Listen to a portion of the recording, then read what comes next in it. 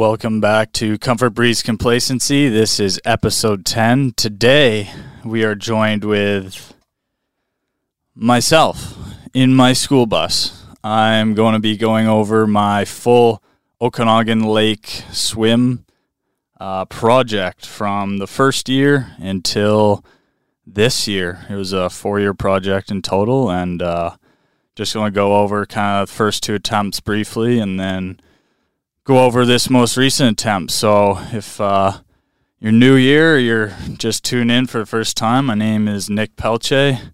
I'm an ultra-endurance athlete and adventurer based out of Kelowna, British Columbia, Canada. And right now I'm living in a school bus, so that's why I got my shirt off. It's pretty frickin' hot in here. It's like an oven when the sun beats down on it, so going shirtless.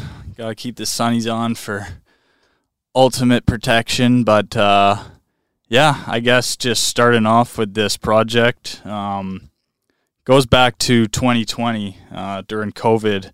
I was actually living in this school bus again, not planning to. I had just left a house with my roommates and had a couple months before I got into another house with my other roommate, so I ripped the bus for 3 months, and during that time, it just so happened to be COVID when everybody was on full lockdown and everything like that. And I know a lot of my triathlon friends during that time were doing like a lot of cycling and running, whether it be indoors or outdoors, like social distancing from everybody. But at that time, I also had a knee injury.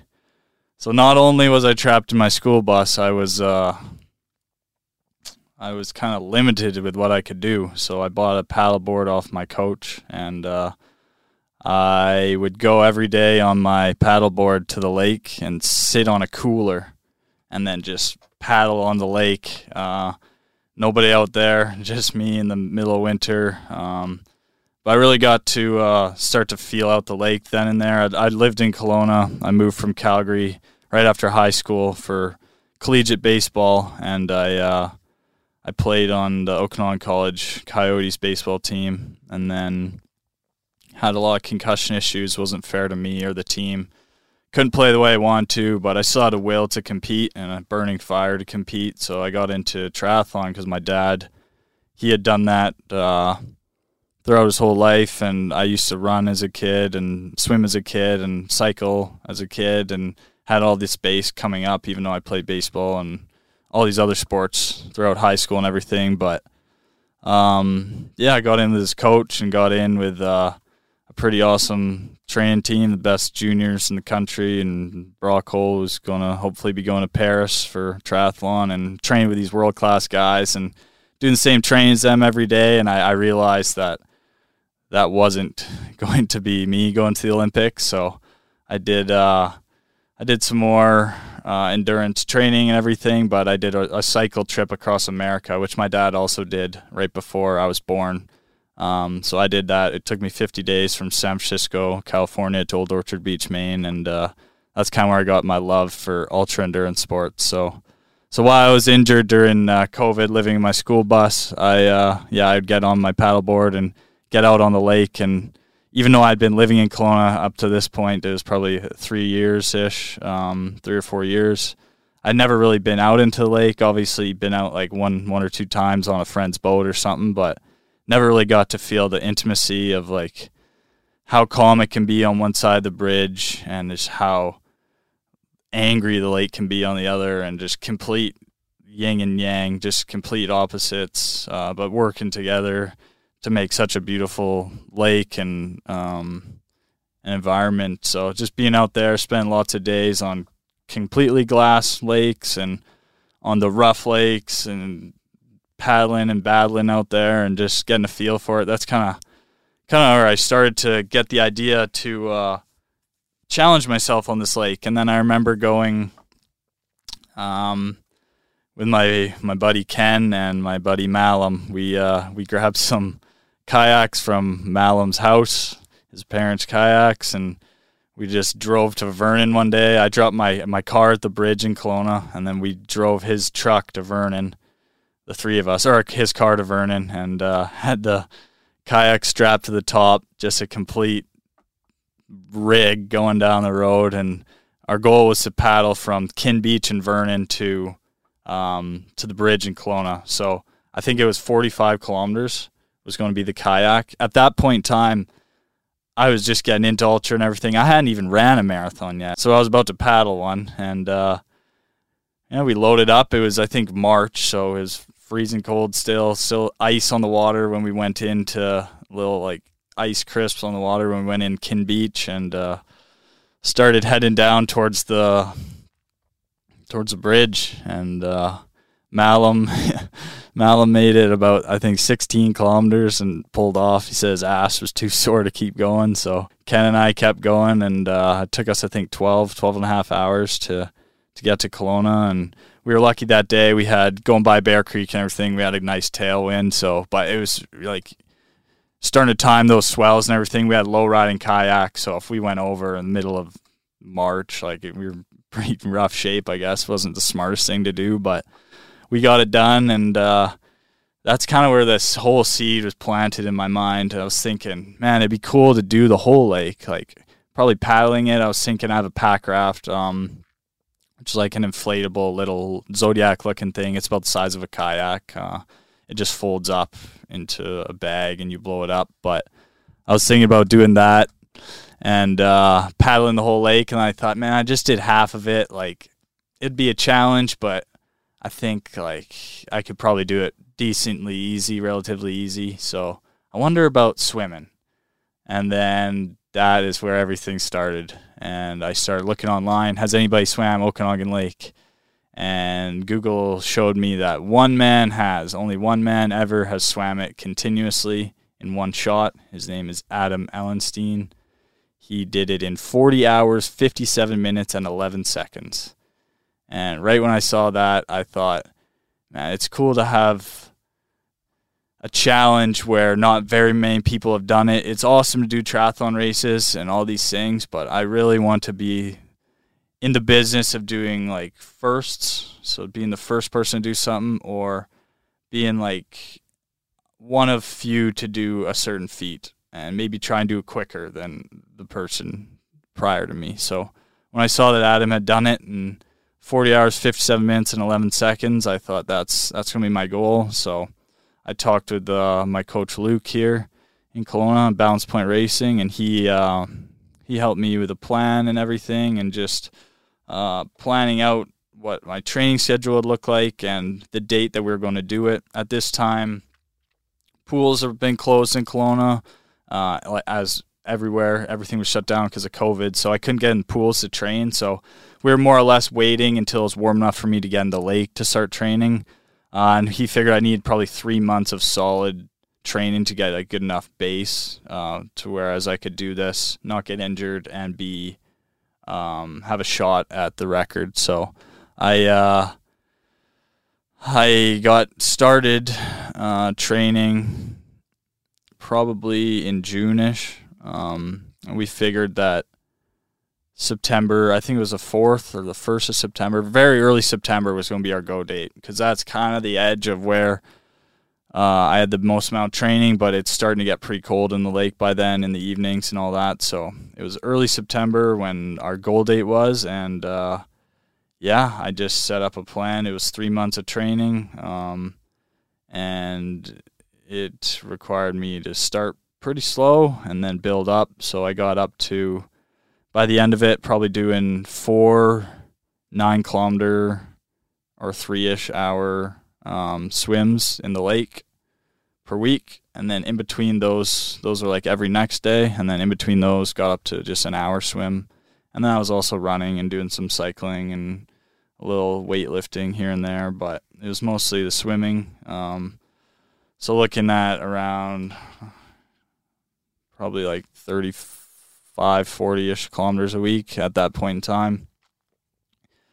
And then it was on me. So Luke set up the plan, and then it was me to execute it. But before all that, I had to start figuring out how this swim was going to come together. So a big thing, and I was C's get degrees. That's kind of how I got through school. I mean, I tried to take what I could from it and think critically, but I was never big into school. But one thing they don't teach you in school is how to set up projects like this, or how to organize an endeavor of a world record attempt and everything. So I had to figure that out on my own, basically. I made a list of what I needed to do, or what I thought I needed to do by the time that go date would happen, and I just started checking things off. So first thing I wanted to do was get a charity to raise money for, and I landed on Brain Trust Canada.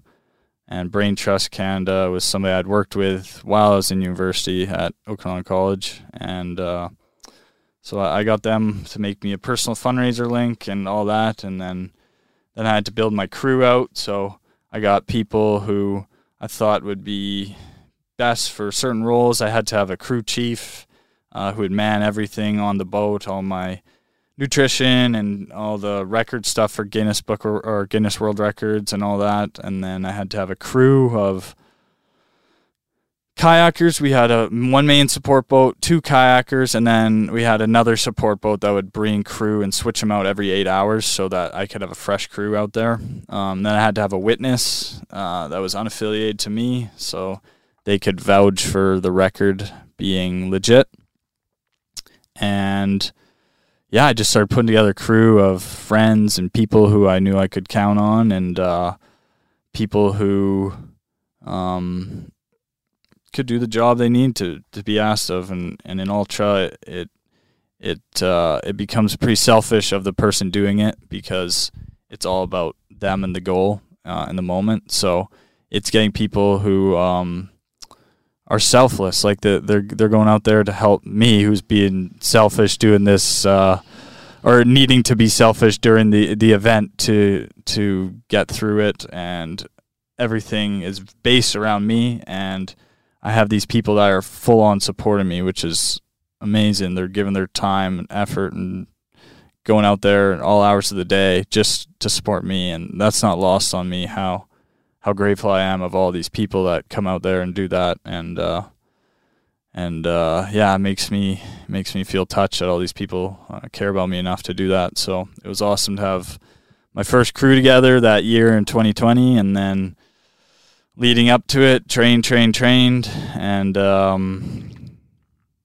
yeah, I don't know if I've ever really told anybody about this other than the people who know about it. I made some excuses back in the day, and I hope I've grown from that. But like 10 days out from the event, I was training like I should, like training like a madman. I was still working at a job I had in town, and I was young and like to have fun. So we were out downtown one night. Probably shouldn't have been doing it this close to the swim. Looking back, it's pretty stupid, but downtown there, and one of our friends got jumped, and yeah, I didn't even think or hesitate about the swim or anything. Didn't hesitate to get in. Got into it with them. Got knocked in the face, but gave some knock-ins as well, and left there like alive. And things can go much worse in a street fight, but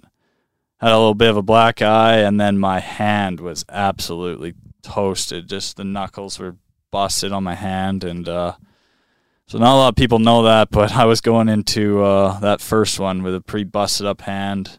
No excuse at all, for sure, but that was the reality of it. So went in there and still just try to do my best. So we had to talk to people at the most northern point of the lake.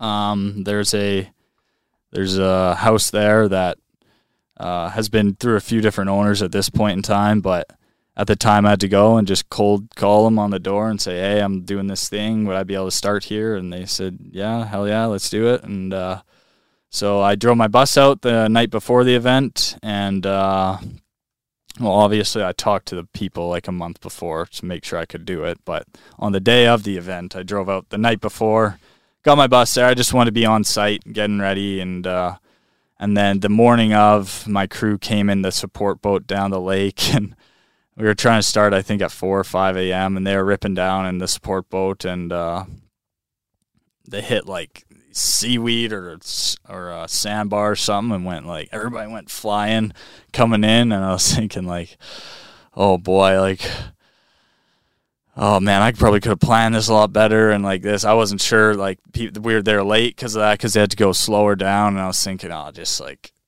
worried about stuff, and I just thought, man, I'm going to be in the lake the same amount of time regardless, so it doesn't really matter when I start. We were hoping to do it, so when I started on the first day, I go the full first day through the full one night, and then the whole second day, and then you race the sunset into the finish is basically the plan for the around the 40-hour mark was our goal, sub 40. So we got there, the boat got there, and I got suited up and read my introduction for Guinness, and off we were. I mean, it was trudging through some pretty gross mud at the start, and just going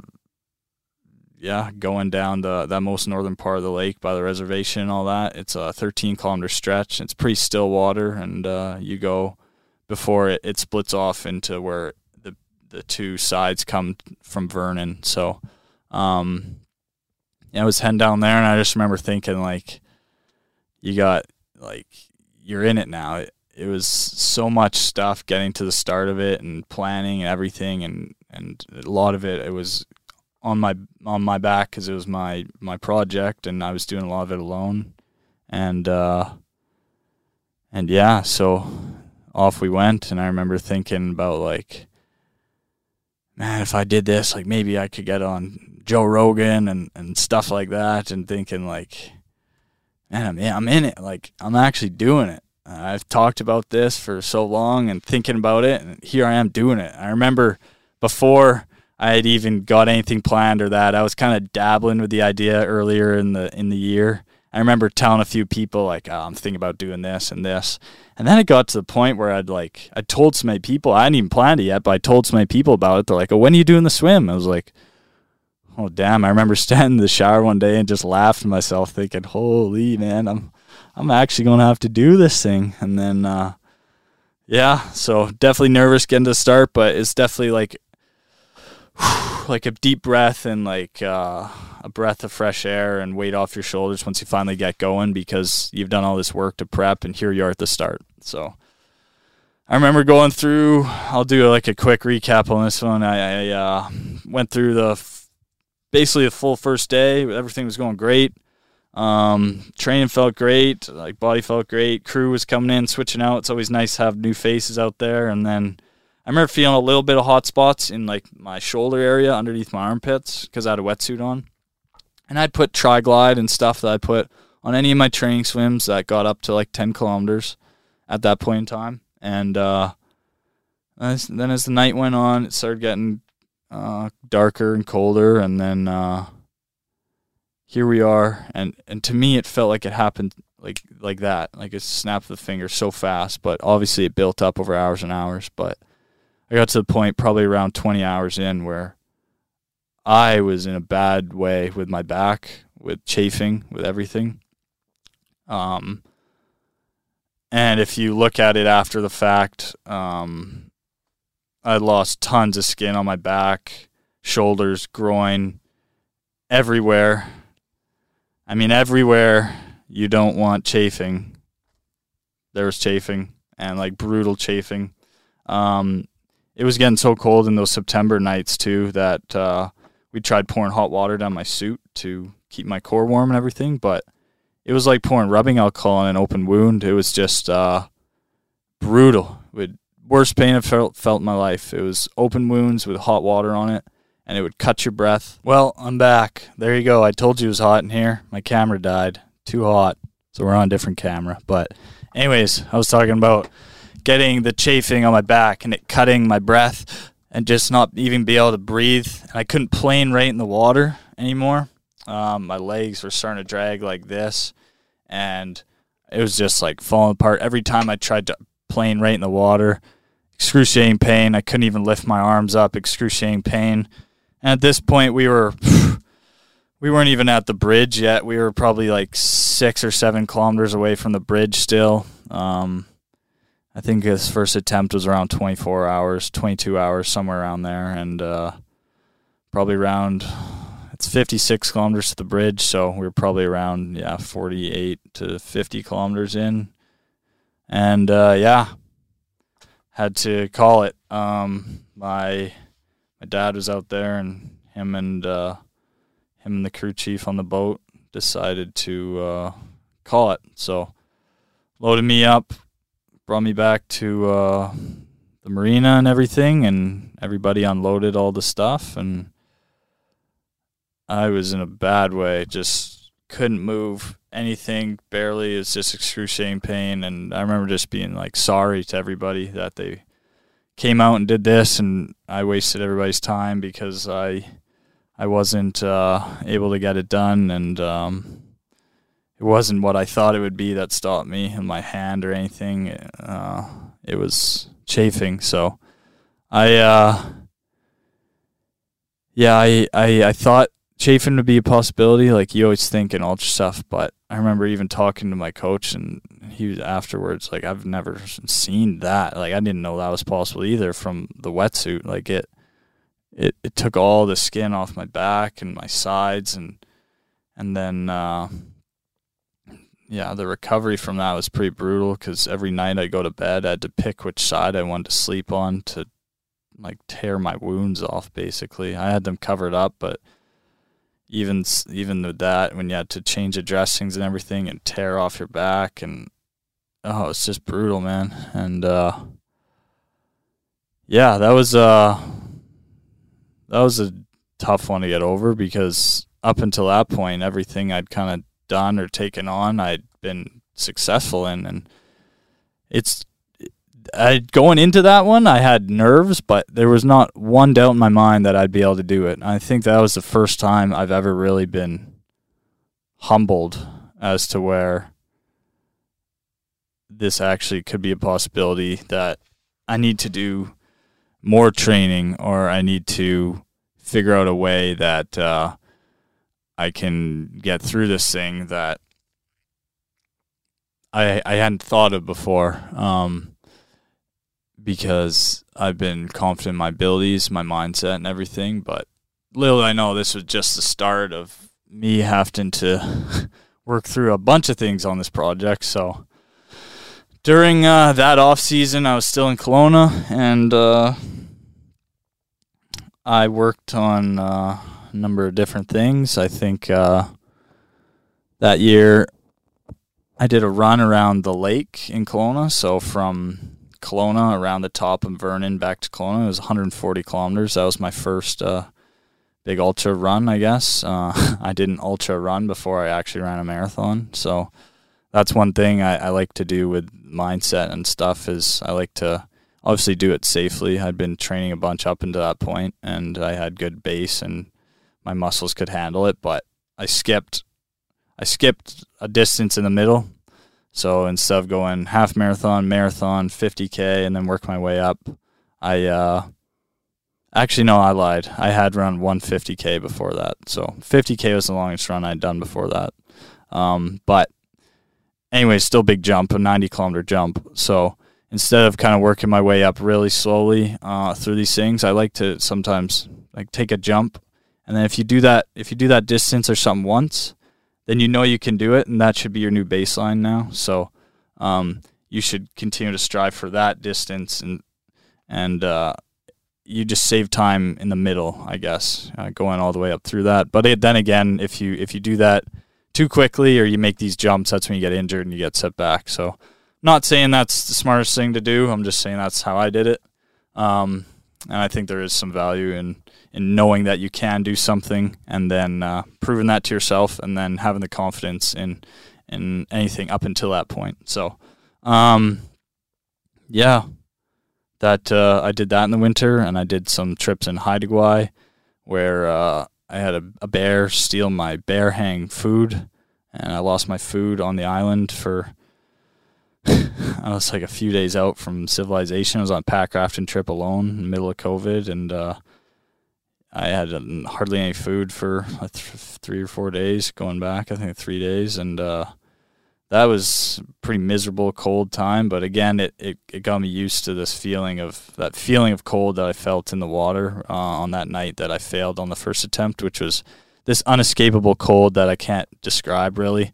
It's just a feeling of you're in the water and you're freezing and getting hypothermic and you can't do anything about it. You know, it's a tough mindset to be in because you know you're going to be in there for at least another, at that point, 24 hours, 20-ish hours. Like, we're not even halfway yet. So it's this feeling of, like, unescapable pain and discomfort that you kind of got to learn how to work through. So doing these other trips and things that put me in that same mindset, that same feeling was beneficial to me for sure.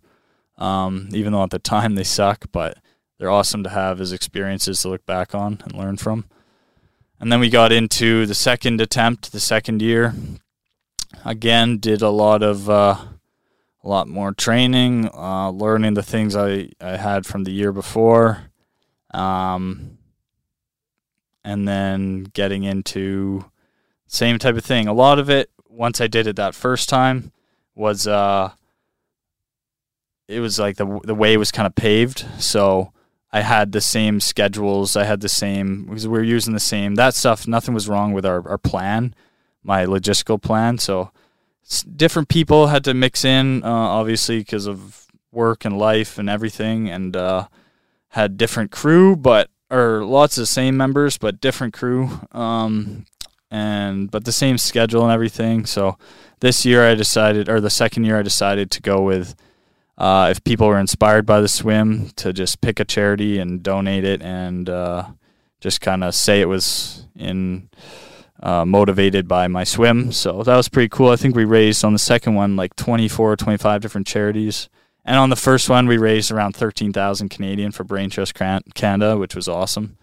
But yeah, getting into the second attempt, we got a pontoon boat the second time around for my main support boat, and then again we had 2 kayaks, and we had a support boat that would bring my crew back and forth from the marina every 8 hours to switch. And on the main kayak was a support line, and this was on the first attempt too. We had a support line, a sighting line that would hang about 8 feet off of the kayak on the right side and trail in the water. And there's a little dog light that go on a dog leash in the water. And I would just look at this little light so that I could look down in the water and not have to look up and sight where I was going over 106 kilometers, the length of the lake. So I started to get used to that, looking down at that light, and because I'd done it so much before on the first attempt. So in my training for a second one, I did more practice sighting off of a line with somebody with me and things like that, and I did some longer swims as well. I think I got up to around 20 kilometers for training swims for the second attempt. And then again, slept in my bus the night before. It was new people at the start, so I had to meet them. And this was 2021. And lo and behold, it was nice all summer. And then the 2 days before, we got the bad forest fires in Kelowna, as we often do during the summer. And we're experiencing them right now, actually. The worst they've been in like 20 years, so prayers out to everybody. But that year, we had bad smoke, and we had the worst air quality on Earth. The day I did my swim, and most people say, oh, that's stupid. Like, why would you do it that day? Wait a day. But, I mean, if you've lived in the Okanagan, you know that smoke can last anywhere from a day or two to weeks, right? It can sit in there and soak in the valley, and it's just here to stay. So when you have thousands and thousands of dollars with support boats and sponsorships and crews of 20-person crew all spending their time and energy getting to the starting point, and my training's lined up and everything's ready to go, you more or less have to pick a day and go with it. Obviously, the biggest factors are the wind and the water temperature. So if you have a headwind, it's pretty hard to fight through that. So and over the 40 hours or however long the swim would take, you're going to have bad weather and things are going to go wrong over a swim, but it's just doing everything you can control up until that point, and then when it's go day, you just have to accept what your fate is. I like to say you accept and make peace with your current situation. You'll gain the ability to identify gratitude in any scenario throughout your life, good or bad. So, day of the swim, and we knew it was going to be like this, but bad smoke, couldn't see barely 100, 200 meters ahead of you, which made sighting a lot harder. We had a Garmin on the sport kayak that they're following a line that we had uploaded onto it, the route, but basically no sighting at all. You're just going off whatever's ahead of you, which is the water, and then there was a lot more zigzagging going, but as well, that water had a water ban on it because of E. coli levels. I think 100 parts per milliliter is like the limit. You don't want to be anywhere around that is swimming. And when I did it was 20,000. So I'm literally swimming through, for no better word, like cow shit at the start of this swim. There's cows that muck around there and geese and birds, and it's literally just muck and grunge, and you can taste poop in your mouth when you're swimming. So it was the best of both worlds, really. I mean, I had my face in the water tasting shit, or I was breathing smoke. So I mean, it's a hell of a day when that's what you choose to do, but I chose to do it. Nobody was making me, and there we were. So second attempt started. Lots of the same crew. We were heading down the lake, and it was pretty eerie. It felt like we were out at the sea in some fog or something. I remember having a drone shot going around us, and it was just complete whiteout, like couldn't see a thing. But as we got down the lake, we got down that first part, and that first 13-kilometer stretch, and it started to dissipate a bit, started to lighten up, which was awesome. And as the swim went on, it was definitely still smoky, but we had some luck there, which was awesome. And then, again, I'll keep this one a bit shorter, but went down the lake and started, everything seemed to be fine, and I started feeling a little bit of a tinge in my left shoulder, probably like 12, 13 hours in, and then went down the lake, started getting darker, and boom, shoulder just stopped working completely. It was just a impingement, just shooting pain every time you lift it. It was this left shoulder, and just couldn't put it up. So I was trying to figure out these different strokes, and I ended up being able to do this one stroke where I would slap my arm. Like I couldn't get the high catch like you would in normal swimming. So I was pulling up and slapping my wrists like this in the water. And over time, my wrist was getting more and more swollen, and almost like right at the same time, my shoulder felt like it had a big kind of like pop, and then shooting pains down my arm, and then my wrist popped as well, and everything in my hand went numb. The whole hand, no strength in any of the fingers at all. I couldn't do anything basically with my hand. It was just completely numb. My shoulder was useless. My left arm is useless. So this was probably 20-ish hours in, again, around the same time, around the same place. And I remember trying to swim with my right arm, just my right arm, for a couple hours. So I had my right arm up, and or my left arm up as well.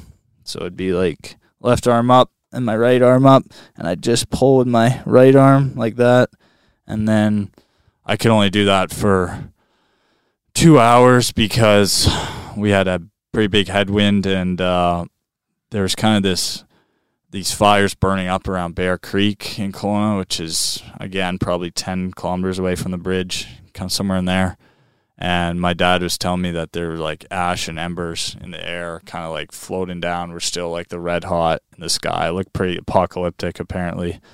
And there's this hot just hot wind blowing right at us. So every time I would fight to get 100 meters forward with my one right arm, I'd stop for a breath of air and I'd get pushed back that 100 meters. So it got to the point where we weren't even doing 1 kilometer an hour. And I remember my dad was like, okay, we got to do something. We're going to go into shore here, we went into Lake Okanagan Resort there. And before I got on the boat, though, I remember just sitting in the water, looking back like the Vernon way, just pitch black. It was just me out there. Everybody else was like loading the kayaks up and stuff. I remember just like crying to myself, man. Like, I had gone through so much mental torment that year before, physical pain and mental torment that whole year before. Like, from the day I stopped, that whole winter, everything I did was for the swim. I did other endurance challenges. I called it Take 5 Timeless Classic, where I ran 5 kilometers on the hour every hour, and then however long it took me to run the 5 kilometers, I'd have that much time off. So if it took me half an hour to run, I'd have half an hour off. I did that for 100 miles, so 161 kilometers. I remember just every time I didn't want to do another one, thinking like, man, this is the exact same feeling you're going to feel in the swim. And I like to do these challenges and things because I can pick and pull. So when I'm in the swim, I can pick from that Take 5 Timeless Classic challenge and throw it in here and say, man, you were about to quit then. Like, you could have just gotten up from the seat you were sitting in and walked right to your bedroom instead of going back outside. But each time you went out until you hit your goal, which was 100 miles, which I'd never ran before. And just everything I did the whole year leading up to that was, man, in the swim, when you feel this in the swim, when this happens in the swim, you're going to, like, just everything was the swim. And so when you bring all these people out and again you get to the exact same spot you did the year before, it was painful, man. Like, it sucked just sitting in the water there knowing that you failed again. And this time it felt like I had fixed a lot of the problems that I had the year before, which was awesome. I went with a sleeveless wetsuit, so it stopped around my like chest area here, so my whole arm was open, which left that chafing area of my shoulders to be better. And then I had external sleeves that went probably up to about my shoulder here. So it left my shoulder area open, so there was no chafing, but everywhere else was covered. And then we also did Equate diaper rash cream on my body, and Vaseline was the lubricant. And we found that mixture really worked. I practiced it in training, and I'd apply it every hour when I ate my food as well. And for the food eating, it was on this floating platter of styrofoam that they'd push out to me from the kayaks, and I'd grab my food and eat it. And when I do that, I would also grab my Vaseline and stuff. But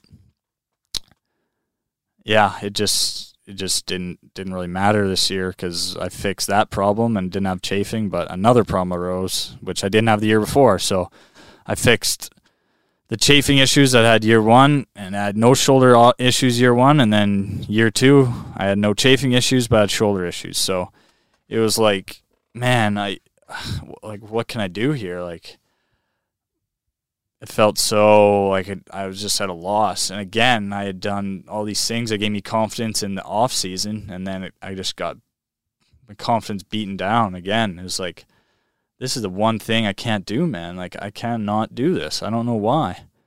And a lot of these projects, they take time to get over, and I knew I would not be able to let this thing go. I just knew it. I knew at one point in my life I was going to have to do this swim. But to be honest, I did not want to swim worth a damn after that second attempt. I thought, I'm taking time off swimming. I remember I did a cycling trip where I ate nothing but Hornby organic bars for a week straight, cycling from Kelowna to Hornby Island. And I ended up getting a Hornby organic sponsorship off of that, which was pretty awesome. And they're still supporting me, so thank you, Hornby. And then I remember going to the States and doing some trips there just by myself, and I also got into skydiving around that time. So that was a lifelong goal I've always had, and it was a cool process to go through, and a cool sport to be in now and learning in a different community than that of the endurance people or other friends I have. But it's a really rewarding experience. So yeah, I did some different things, and then last summer 2022 came around, and I was dabbling with the idea of doing it. But in February of that year, I did my probably biggest expedition to date, which was a 51-day trek across Mexico from Cabo San Lucas all the way up to Baja and down and around to Cancun. I hit the lowest spot in the country, Laguna Salada, up by Mexicali, and then I also climbed Pico de Orizaba, which is the highest point in the country, third highest point in North America. It's a volcano there in Mexico, and this project gave me a massive amount of confidence. It was self-planned, self-trained. Everything was done by me and self-filmed. I made a documentary on it. It's on my YouTube channel as well, and that gave me a lot of confidence, man. And that was some of the best experience I've had in my life. I forever loved Mexico. Went through so many places that people would say, don't go through, it's dangerous. I met nothing but the nicest people. One person tried to rob me for my boots, but we did not let him rob me for my boots. We stood up for ourselves, and maybe I have stuff to thank for like my experiences in Kelowna for that. So you never know, but made it through healthy, happy, and most robust I've been, and went back to Kelowna to work on my boat rental company for the summer, and I got pushed off the road by a car while I was cycling into the ditch and smashed my foot, and got x-rays and misdiagnosed, nothing wrong, and then I got an MRI about a month and a half later because I could not walk. I just was excruciating pain, like couldn't do anything. Found out I had a Lisfranc fracture in my right foot, which is, if you don't know, it's a pretty brutal fracture to have. Usually surgery, you get surgery right away. I talked to a surgeon. They said if this was acute, if they caught it right when it happened, they would have done surgery, but it's been so long that they didn't want to. So I got booted up for 12 weeks, couldn't cycle, couldn't do anything. And then if I wanted to train, I was swimming. So I would hobble to the pool with my broken foot, and I would put a pull buoy in between my legs. I'd take my boot off, and I would swim just with my upper body, and I'd push off the wall with my left foot, and then that's all I did, man. All I did was swim and swim and swim and swim and swim, and I started to think about projects to do, and I had such a great base of training. At this point, my foot was starting to heal and get better and better, and I had this project lined up. I'm not going to exactly say what it is, but because I'm planning to do it in the future, and I don't want to give it away. But it was in Hawaii, and I had everything planned to do this probably around February of 2023. I was planning to do it, and sponsors lined up and payment, and then the support captain I was arranging to do it with had to double the price in US dollars at the very end, which it would have been around $30,000 US dollars to do that, and I just couldn't really justify doing that. Would have emptied my pockets for sure trying to do that, and sponsors and everything. So all my swim training just was obviously not wasted, but I just didn't get the validation of doing a project that I wanted to. Was training for, and swimming to me is, I love going for runs. It's easy, just throw on my shoes and go. Cycling's awesome. You get to cover the countries and continents at the speed of a bicycle, and it's unreal to take it in. And swimming for me it's very rewarding when it's done, but it's it's a mundane thing. Let's be honest. Your face in the water. You're battling your mind more than anything. You can't have music while you're out there. Well, some people have headphones. I've never swam with headphones or anything, so it's very intrinsic for me, swimming. It's the thing that I have like a home. I get emotional talking about it. I have a weird relationship with swimming. It's like it's the thing that I hate the most, but I owe probably the most in my life to. Yeah, it's taught me the most lessons for sure. It's something you gotta respect, man. Like swimming is the hardest thing physically I've ever done. It takes so long to get good at it technique wise, and you have to respect Mother Nature, man. Like I've done not as much ocean and swimming and training as I wanted to, but I have a mad respect for the ocean, and as well, even just for something like Okanagan Lake, that thing can change like that, and it can humble you in a second. It can take lives away. It takes lives away every single summer.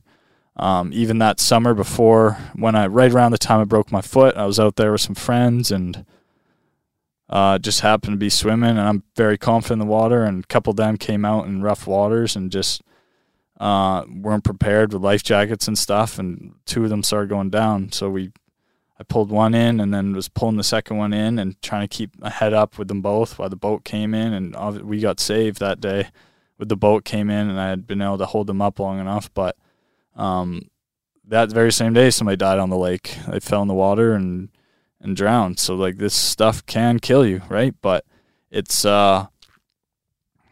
and I know there's a lot of feelings out there about doing dangerous stuff or risk versus reward, but I do a lot of things I do not by chance or by mistake. Like I have a very methodically thought out plan for a lot of things I do. A lot of the I have the 3 big A's for me: athletics, adventure, and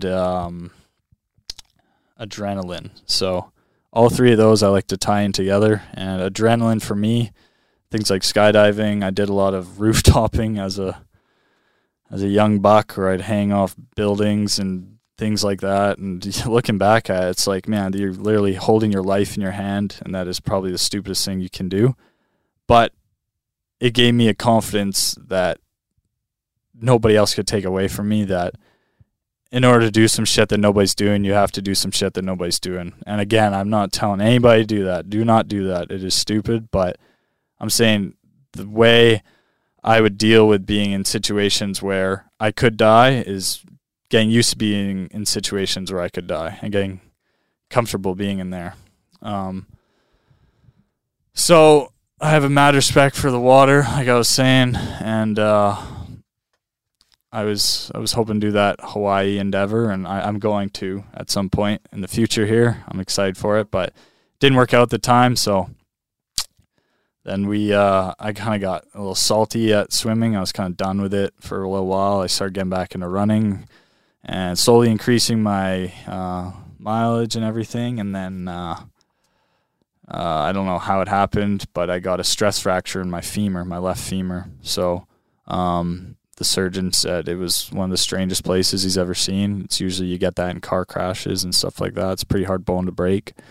But anyways, I had got it. So again, I was back to swimming if I wanted to do any exercise. So from probably, since last summer of 2022, I probably had like 1 month there where I didn't really swim, but other than that, it's been straight swim training. And as soon as I broke my leg and got that stress fracture in February, I made my goal that 2023 I was going to swim this damn lake, and I was going to get it done.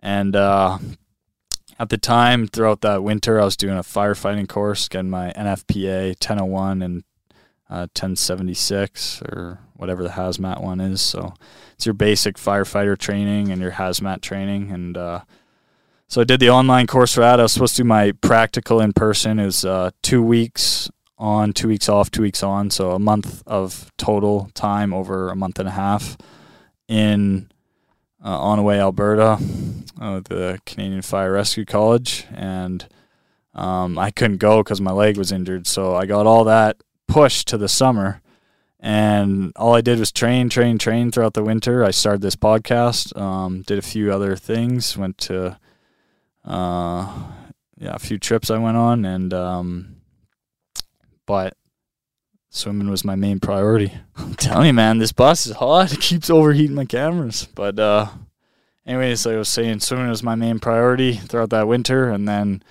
summer came, started up my boat rental company again because it's seasonal, and Rock the Boat Rentals. Shout out. And anyways, by the time that summer came around, I was starting to plan this swim again more seriously. Obviously been planning on it, but like getting to the logistical part of it, but been training hard throughout the whole winter. I remember doing a training session in the winter where I did basically like 1 kilometer every half an hour. So I do like 20 minutes swimming, 10 minutes off, 20 minutes swimming, 10 minutes off for a full day. I did like a 30-kilometer swim in the pool that day, and I remember just getting like some good confidence in me, being like, hell yeah, I'm getting back, like getting this feeling back. It was probably the longest swim I've done other than the 2 big attempts that I've had the previous years of 2020 and 2021. So it was cool to see that progress and the training level that I was still able to hold. Then we got to the summer, and I had to do this firefighting up in Onaway. So it was an awesome experience to go up there and do this and learn experience and meeting different people and gaining crews and friends up there and everything. But while I was there, I was in a spot where I couldn't swim. And leading up to a swim attempt like this, I remember like talking with my coach Luke there and everything, and he was saying, yeah, you probably need to like hold around 40 kilometers a week at the minimum to get the amount of training structure you need in your shoulders, your ligaments, your tendons, everything to be able to be healthy enough to complete something like this, so that what happened last time with your shoulder doesn't happen again.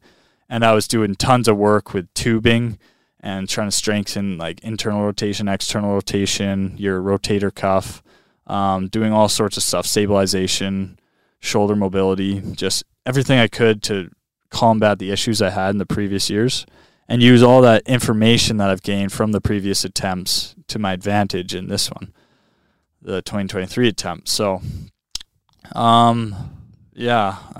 went up there for firefighting, and it was around 2 weeks the first time. I didn't get any swimming in, but I met buddy Apollo, who used to be an Army sniper, and him and I were ripping the card push-up workout where you flip a card and do the amount of push-ups and hop on your back and do flutter kicks times 4 for the amount of the card was, and just run through the deck with that. And I was running up there with him, and I was doing lots of tubing each night off the fire engines and everything, and just trying to do anything I could to keep some training level up. And then got back to Kelowna, did some good solid training, swam around Wood Lake, swam Lake Kalmalka, did lots of training there, and then I had to go back out to Onaway, which was honestly, it was the month before the swim attempt. My swim was starting on August 1st, and I was out in Onaway the first 2 weeks of July, and that was really nerve-wracking to me because at this point I had put a reel out online on Instagram, and it got, right now I think it's at 1.4 million views, and my account went from 1,200 followers to I'm just around 20,000 followers now, and it got quite a lot of publicity, and I got more sponsors for the swim. I had obviously my personal sponsors of Hornby Organic and Koros Canada. Shout out Koros, the watch brand. But I got bigger sponsors for help with, like a Backscape was one, and they helped with the support boat. So they paid for things like support boat, and my company Rock the Boat Rentals was sponsoring it with the other support boat, and I had other sponsors coming in, and news and big publicity and all this like build up for it, and I was in Onaway, Alberta, or Alberta Beach, Alberta, not swimming, and though I was doing something very productive in the learning the firefighting course, I was so worried because I felt like I have all these people counting on me to be at my best on the day of, and here I was not training to what I thought I should have. So I was really torn whether I should go up there and finish or just stick with swimming. I ended up going and honoring my commitments, but it was weighing on me heavy, like some long days, and you just get done. And we were lucky the second time I was up there. I was in Alberta Beach, and I was able to go swimming in Alberta or Lake St. Anne there, but I only did one swim because it's so musty and gross, kind of, that water, if you've been up there, and there were dead seagulls floating in the water beside me, and I just didn't want to get a bacterial infection or something like a couple weeks before the swim, so I chose not to swim there. But I was doing anything I could, man, using old fire hose to do battle ropes outside the station, and like I had borrowed a Vesa trainer from my coach Luke there, and was just practicing pulling, like going through a swim stroke as much as I could, but I could only do that for so long, for my shoulders felt like they're wearing out. It kind of stresses them different than swimming. So yeah, man, it was tough, like feeling like you're not doing what you're supposed to be, and then that didn't give me a lot of confidence going into the swim because I'd failed it before when I was just doing nothing but swimming, and here I was having an awesome swimming season and off season and doing a lot more than I had the years before, obviously, but here I am a month out and I'm not doing what I'm supposed to.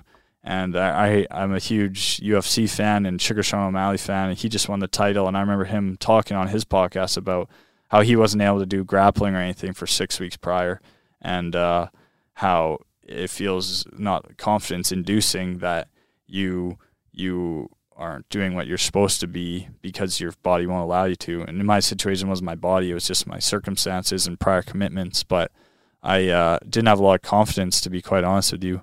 But all I had to fall back on was the mindset I built over doing things like my America ride, my Mexico ride, these 100-mile runs, these other swims, these putting myself in situations where I can die, just having all these things come together. That's all I had to go off. So I had to go off the training I had, the muscle memory, the thing I'd built, the structure, and then I had to go off my mindset, which I felt like I've forged over the past kind of 5 years I've been in endurance sports. But yeah, man, leading up to this swim, I was nervous. And I built my crew, and this year in my crew, a couple big players that had helped me in the previous, they had prior commitments, so they couldn't be there. Luke and Stacy, my crew chiefs in the previous, but I got Jackson Jerome, Action Jackson. He filled in as the crew chief this year, and what a guy. Like, he helped a lot with this project, and I flew my brother-in-law Dave out from Maine, so I had some family out here from in the States, and I got a lot of people that had helped me in the swim before, obviously tons of Kelowna friends and people, but then bringing other friends that I know, like my buddy Spencer, he came out, and just people who I knew I could count their mindset. They may have not been like expert kayakers or been endurance athletes themselves, but I know I can count on them because I've trusted them in the past, and they've been there for me in moments that I've needed them to be. So that was kind of how I built my crew this year. It wasn't based off who's the best at this role. It's who's the best person that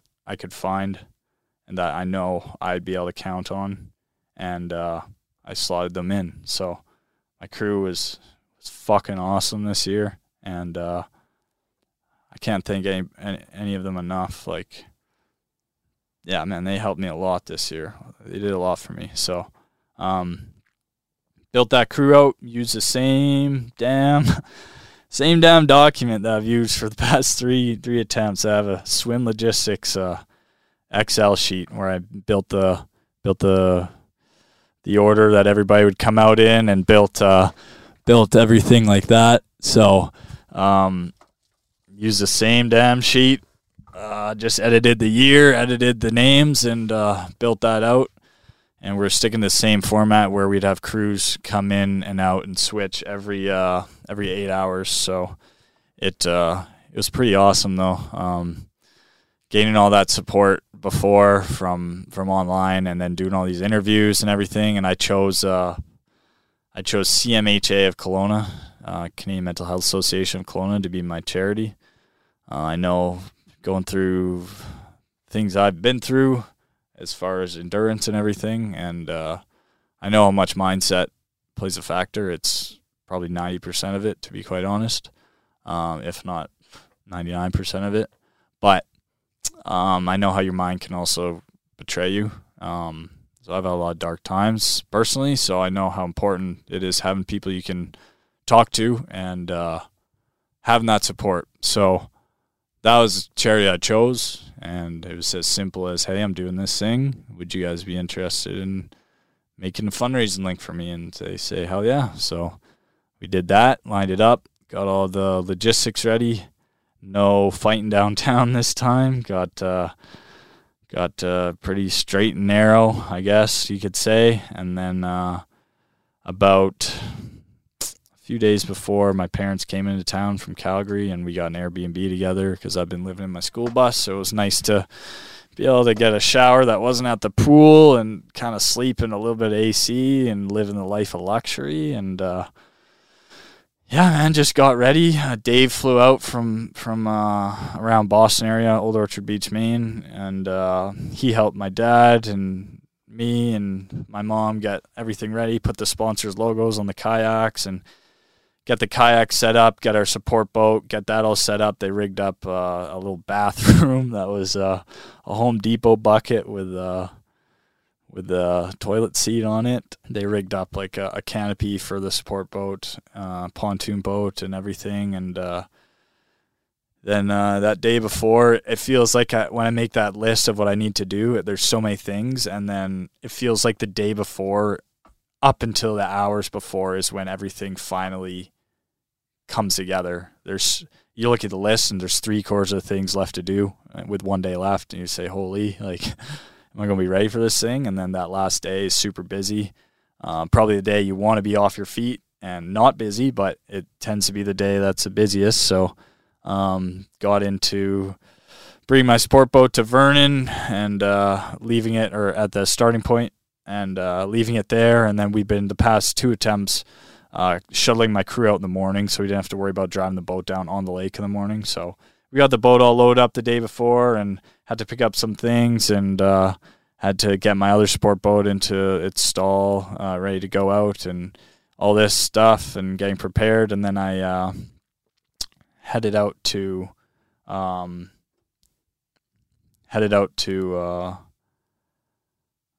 Vernon in my bus that night by myself. Every other year, my parents have stayed out there in their vehicle next to me, but this year I just said, everybody come out in the morning. I got shuttles to bring people out at 2 a.m., be there for 3 a.m., but I wanted to go out alone this year, so I took my bus out and parked it on the nice people's property that let me start. And that night before is... It's a special mindset you got to get in. I'm in here in my bus, and as simple as it is, it really does feel like a home to me. I've spent a lot of time in this bus, have a lot of memories in here, and this bus has given me more than I could ever repay it. So I've had some of the most painful memories in my life in this bus, like picking it up after my first attempt, and I could barely even drive because my shoulders are so bad and painful. And but I've had awesome experiences. A lot of the times I finish my runs and everything, I'll give a slap on the hood when I finish, and this bus is pretty special. The bus, and all my friends and family know the bus, and it's a staple. So spending the night in here alone the night before is always just try and get your mind right and breathe and relax. And I got hundreds of messages the night before, and I'm trying to answer everybody, but I appreciate the support. But at a certain point, you got to kind of just let all that go and dial it in and get ready. And I didn't get much sleep, never do. I got a little bit sleep the night before, which was probably a good sleep I had the night before. That's an important sleep to get because you're not going to get much the night of, if any. I did some rolling out, some used my massage gun, just getting mentally prepared, and I had taken care of all the tasks I kind of needed to, and it was just hanging out. So I was planning to get up around 2:30 a.m. I think I went to bed around 11:30, so probably only around 3 hours of sleep, if you can call it sleep. Just kind of laying there, and I remember thinking, you get so nervous before this that I almost don't even want to do it. Like, I have this sickness feeling in my stomach, and it's just, you want everything to go right so bad. Like, you've put so much effort in, and time and money, and but that's where becoming mentally strong comes in handy, and that's what I train for, is to manage those feelings of emotion, and that's, like I said, all those previous experiences I had, that's what I had to lean on. And I got probably an extra half an hour of sleep. My crew didn't get there till 3:15ish, and then I remember seeing headlights on the window of my bus and getting out, and all of a sudden there they were, the whole crew. So some people hadn't even met each other yet. I hadn't even met a few of the crew members yet. I just talked to them online, and but I knew the kind of people they were, and I knew I could count on them. So I kind of did a bit of an introduction at the start, and then it was more or less the crew just putting their stuff on the boat and getting ready, and me just doing a little bit of a warm up, and then the documentary crew, the videographers, TMS Productions, who's been with me for this whole project. We're making a documentary, so stay tuned for that. Hopefully it'll be out around next summer. I'll keep everybody updated, but we have everything I've ever filmed from attempt 1 to attempt 3 over 4 years. So that was a big thing to have set and ready. So they have to come and film me getting ready and everything. So you take the Equate diaper rash cream, and I always tell them, give me a minute. I got to do my lower half first. And this year I wore that sleeveless Rocco wetsuit again, same one I've used the year before. A new wetsuit, but same model and brand. So I went nothing under it this year, just completely nude. Whereas last year, or 2 years ago, in my second attempt, I wore a swimsuit underneath, just a little Speedo. And the very first year I wore Nike Pro Combats, which was hell because that chafed everything. So this year I decided I'm just going to go nude. But you dig your hand into the Equate diaper rash cream, you grab it, and then you just slap her on and just start rubbing everywhere you can imagine. Like I said before, everywhere you don't want cream, there's cream. You put it all over as a base, and then I put Vaseline as my kind of lubricant on top of that. So I put that on, put my lower half on, then my mom came in and helped me do my back, and I was doing my shoulders and neck and everything, and TMS was filming me, and Aiden had to fill in for some filming as well, so he was there filming, and then I get my wetsuit done up, get my arm sleeves on, and I put my swim cap on and my goggles, and then I grab a little bag with some shoes and my phone charger and a shirt and stuff like that, just to have at the other end, hopefully in Penticton. And the previous 2 times I didn't have it in Penticton, I had it in Kelowna, because that's where I got pulled out of the water. So I was hoping this time when I gave my bag to my mom that she'd be giving it to me in Penticton. And then, once you get that wetsuit on, man, it's almost a good time to go. So started walking down the dock, and this dock that I've walked down now 3 times, and actually I'll just touch on one thing quick. 4 times if you count 2022 summer when I broke my foot. I took my pack raft from the point in Vernon where I start, the most northern point of the lake, and I paddled to Penticton. So what really started this whole thing off with my first kayak to the bridge and then thinking I might kayak the whole lake, I did it in my pack raft. Took me 34 and a half hours. When I got to the end, I couldn't even stand up. Like I was trying to stand up, and my buddy Malum and Ken, they were there to pick me up, and he was filming me. I couldn't stand up and sitting for 34 hours. But that was a huge part of this project, because it allowed me to realize that, hey, I can do this whole lake in one shot. I can do it with my own power in one shot. I went through a full day, a full night, and then a full day again, and finished in the evening, which would be around the time of the swim, hopefully around 40 hours. So I was guessing this paddle was 20 or 34 hours. So I went through some gnarly headwinds, and I almost got blown over and had to bail out the raft, and worked on my nutrition, and worked on going through the night and seeing hallucinations, and worked on all this stuff, right? Worked on everything, the whole route and sighting and everything, and did it all by myself. And I was super, super proud, filmed it all. It's also on my YouTube channel.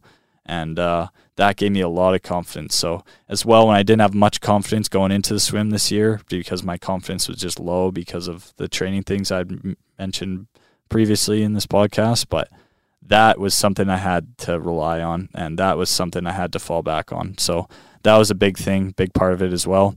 So I got to here we are back on the 2023 attempt, my third attempt, and reading my thing for Guinness World Records, and a big flock of birds flew behind me, just saying, "How are you now?" Just giving us a little bit of a good luck while we were getting started in the sunrise and everything. And then I said bye to people, dapped some people up, gave my mom a hug, and then I make the walk to that board where I start. So it's right on the edge of their property. And I had a podcast that Me and Jesse podcast, it's called. They had me on, and Mark from there was talking. And this was after the podcast was done, after I was off of it, but they were still talking. And they were talking about me and the attempt and everything. And this is probably a month before. And I remember Mark saying, "There's no luck in it.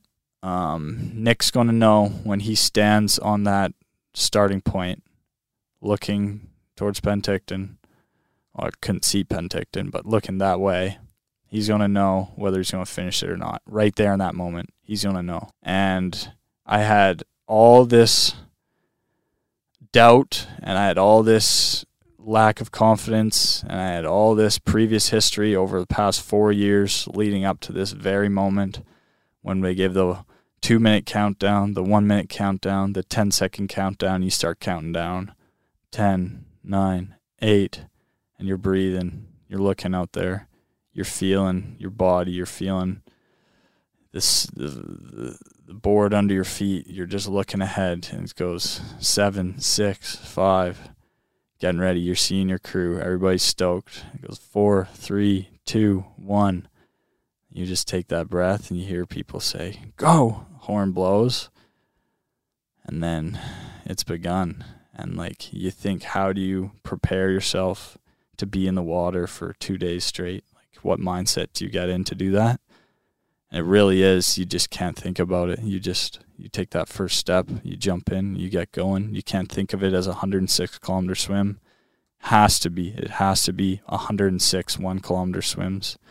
The one you just did doesn't exist. It's done. It's over. You are where you are in the water. The one ahead doesn't exist unless you get through the one you're on. So you need to focus on the moment. You have to be goal motivated and process oriented. And you need to just focus on the task at hand. And that was what I did. I jumped in, sunk up to about my knees in cow and bird shit, and mud and muck. And again, there's an E. coli warning and ban on swimming, but I'm a bad boy, so I broke that ban and went in there and started just kind of wading my way through the water and weeds and everything. I keep my head out for probably about the first kilometer. Just trying to get past most of the bad stuff in the water at the start. Every time I'd eat for the first 10 kilometers, I'd rinse with Listerine before, just to try and kill some bacteria. But started out, and one of my best friends, Spencer, was there next to me, and I remember, man, just saying, like, doing the David Goggins stuff. Who's going to carry the boats and the logs? And they don't know me, son. Just stuff like that. Just like keeping morale high and just stoked, man. Just like I said, it's such a weight off your shoulders to get started. It's like you work and work and work. It's an ultra event itself to get to the starting point of this thing. And then all of a sudden, here it is. You're there. The clock has started. Time's ticking.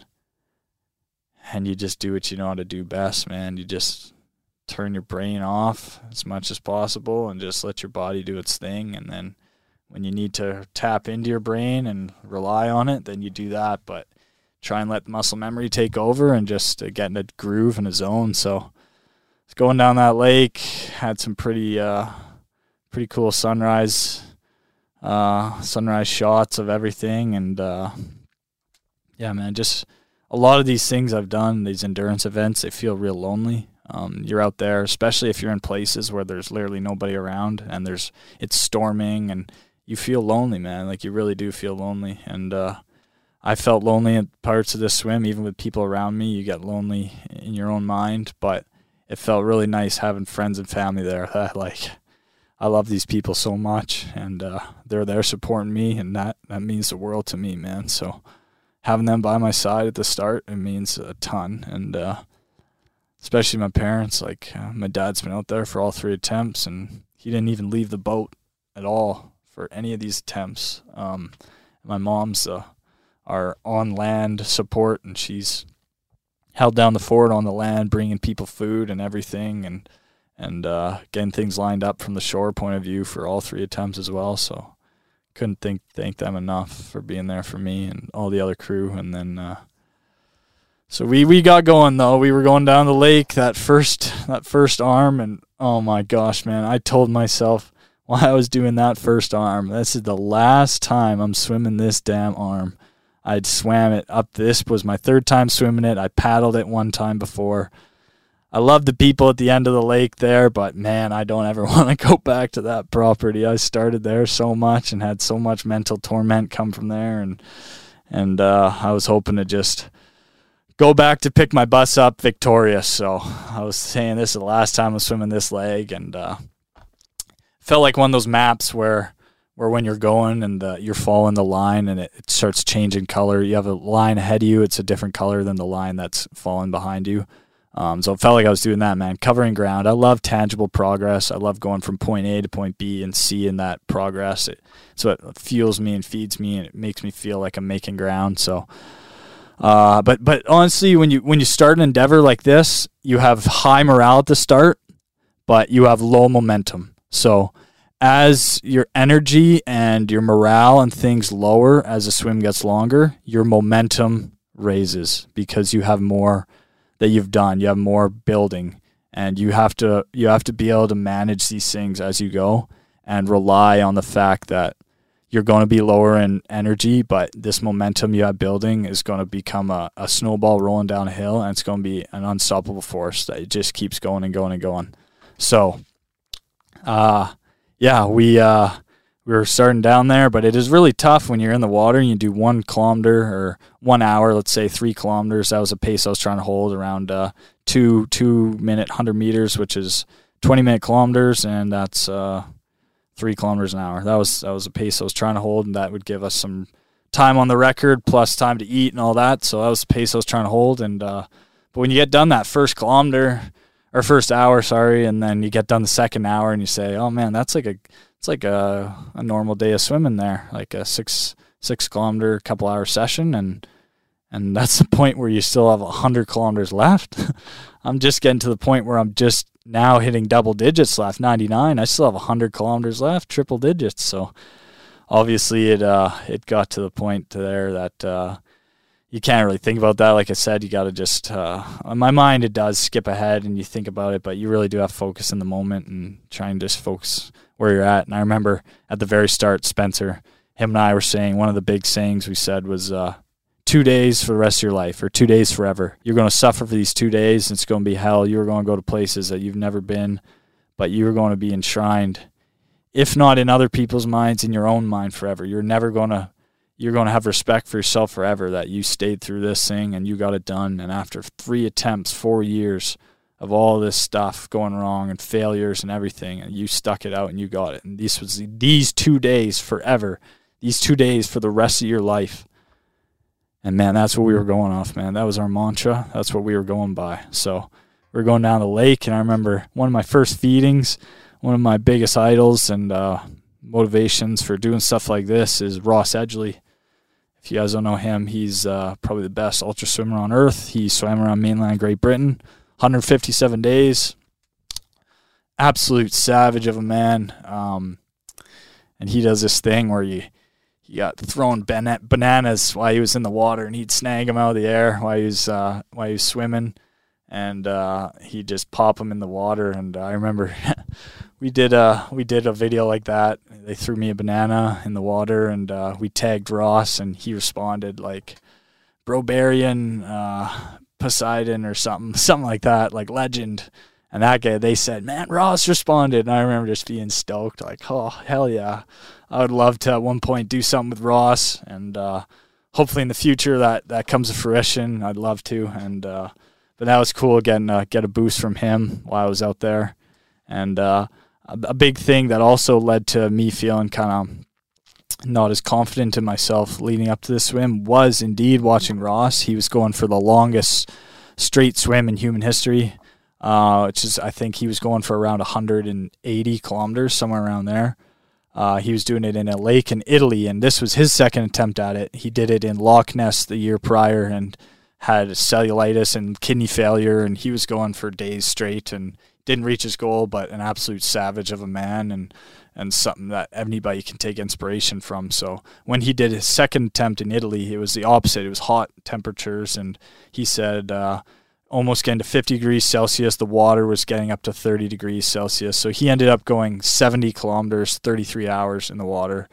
And I remember when he got pulled out of the water there because of that. And he was healthier this time, thank goodness for that. And but I remember thinking to myself, man, I'm 1 week away from my event. 1 week, that's it. And the best swimmer on earth for ultra distance, he had to be pulled at 70, and I'm trying to go 106. And obviously Ross has done longer than that before, but his most recent one, that's what he got to. And I was thinking, how am I going to do that, man? If he got to 70K, how am I going to get to 106? But I thought, man, I when I look at it and I look at the lake as a whole and I'm looking at it from the outside, I can't. Like, it looks so big to me. I just cannot imagine it. But when I keep my head down and I just literally focus on that little trailing light in front of me, or I just focus on the green water looking down and just focus on 1 kilometer at a time, if you keep your eyes focused right in front of you and you just piece together a lot of little moments, then that's where these big moments are made of.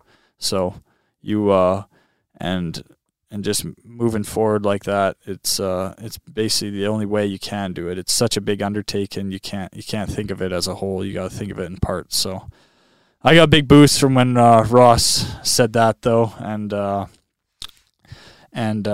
yeah. So onwards we went down the water, or down the lake, and yeah, we got to the end of that little point where it's that 13-kilometer stretch down that arm. Got it done. I'm never going to do that again, thank goodness. And there's these two like big boats there that we always go by.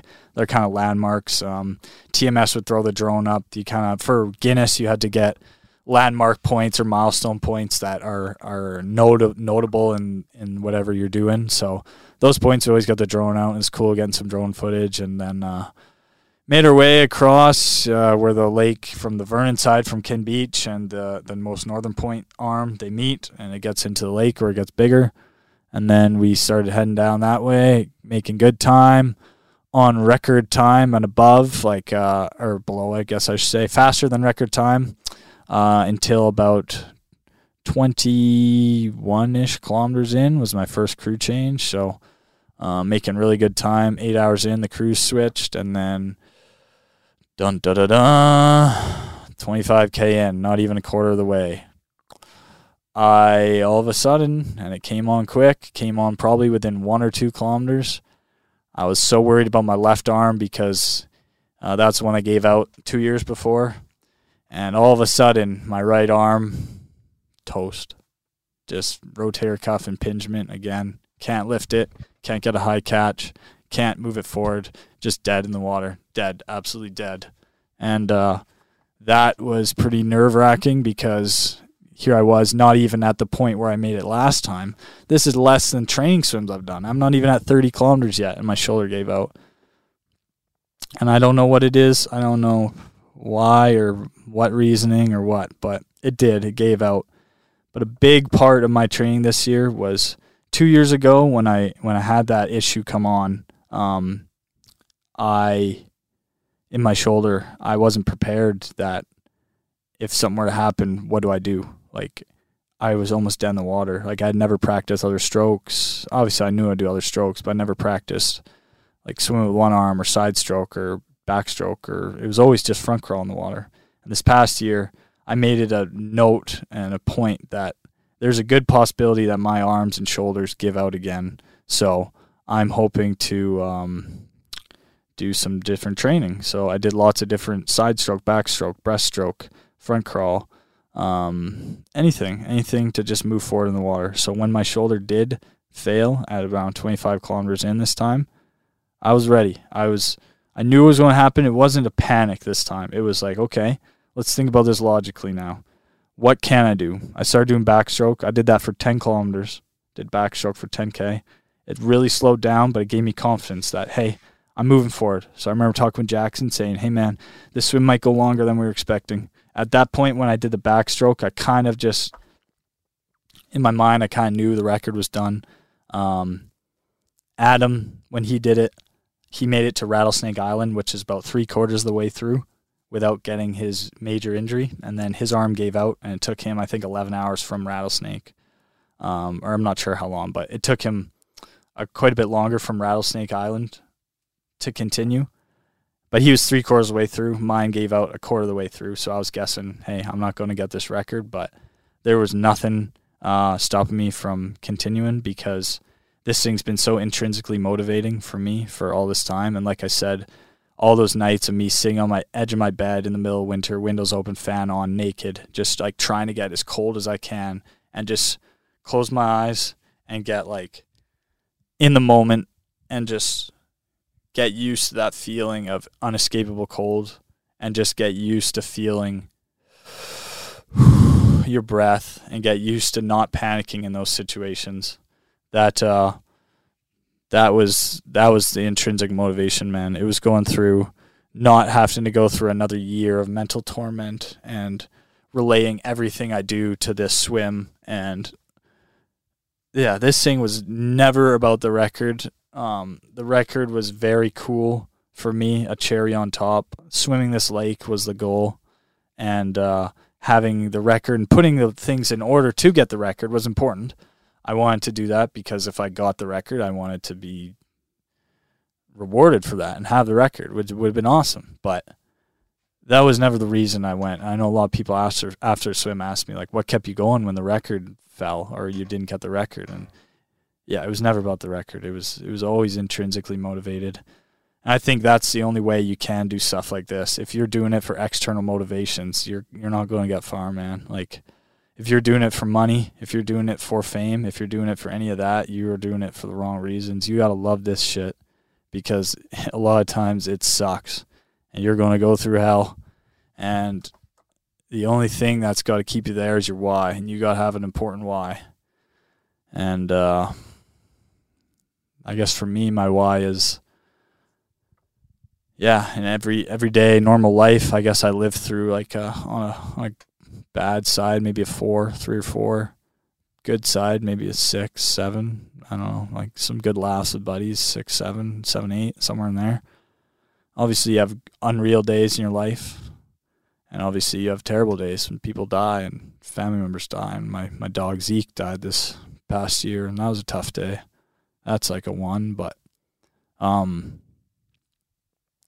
yeah, on a scale of 1 to 10, when you do ultra, that's why I love ultra so much, is if it's a 2-day, 3-day event, in these 3 days, you're going from these high feelings of awesome motivation and morale with your crew at the start, and then it starts to dip when you hit a low, like your shoulder gives out, and oh my gosh, I still got over 80 kilometers to go. How am I going to do this? But then no, I build a little bit back up with backstroke, and then all the way through, it's this and this, up and down, and you will experience the lowest of lows, and I'll talk about those in a bit. Lowest of lows on the end, those are one of ones, man. Those are terrible, terrible, terrible times. But then that feeling that you get at the end, those moments, and I'll talk about that. That's those are those rare moments in life. So that's kind of my why, I guess. So that's what I'm holding when my shoulder gives out. That's what I'm holding in my core. That's why I do this shit, man. And this shit means a lot to me. This is my passion. This is what I want to be the best at. This is what I want to do for the rest of my life. I want to be a conqueror of the natural world. I want to take on events and challenges and things that nobody has ever done. I want to be the one to give people motivation. I want to be doing it for the ones who can't. That's why I do this. I love it, man. I love it. So when you're in that moment and you're embracing that, that's how you got to do it. You got to embrace that pain when things go wrong. And obviously you just got to figure out a way forward. I like being a problem solver, and I like problem solvers around me. So I inquire with my team, I tread water while I'm eating, and we just figure out a plan. So backstroke it is for now. I was only going 1 kilometer an hour, which slowed the swim down. Obviously at that point, 25K in, 8 hours in, we're still looking at, 80 hours left in the swim. The swim just got a hell of a lot longer, right? Your logistics change at that point.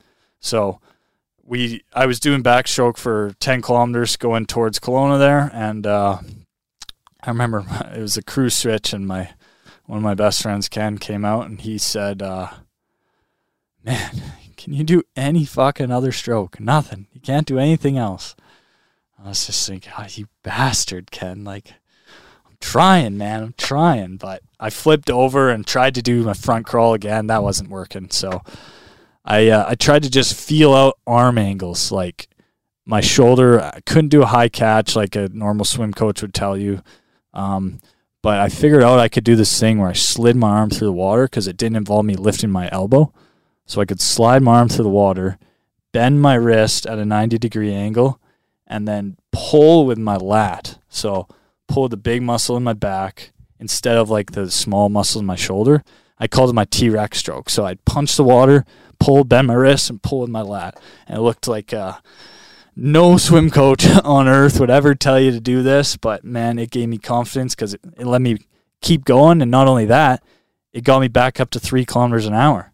I was cruising in the water, and that gave me a lot of confidence. So that bastard Ken, he got me back there going, and we started making our way down the lake. We rounded the little bend there when it turns into the 30-kilometer stretch straight into Kelowna. So we go by, I don't really know the true name of it. I call it Birdshit Island. It's where all the seagulls sit there.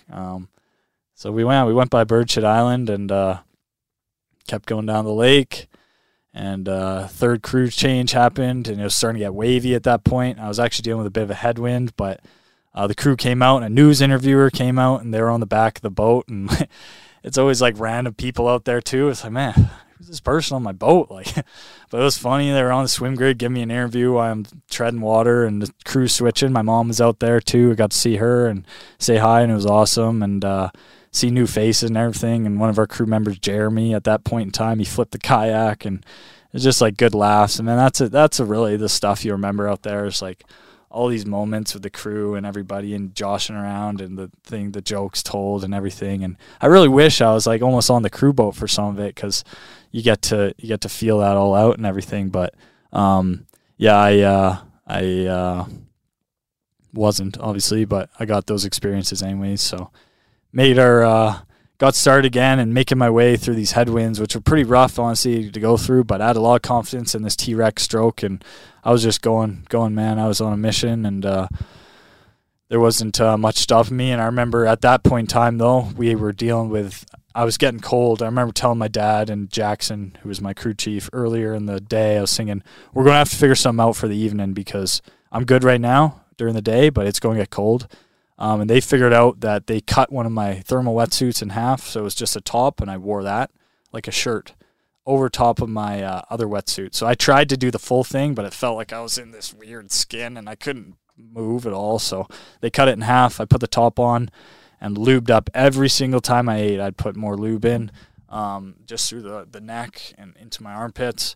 And I was a little bit worried because the chafing wasn't an issue when I had the sleeveless on, but once I put the sleeves on, then that brings back in the chafing component. So it was, but at that point, it was getting to the point where I was getting cold in the evening, and I wouldn't have been able to go very fast or at all if I got much colder. So we put that on, and I was warm, but had to just be diligent with my chafing, staying ahead of it.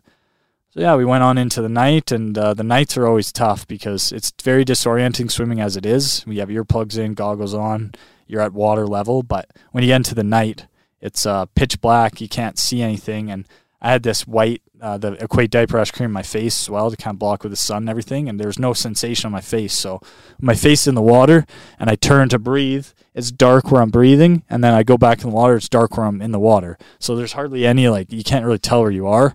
The only thing I had to go off was this little orange dog light in the water. So that became my world. But it also becomes kind of mesmerizing, and you kind of get lost in a trance following nothing but this light. I was getting pretty sleepy.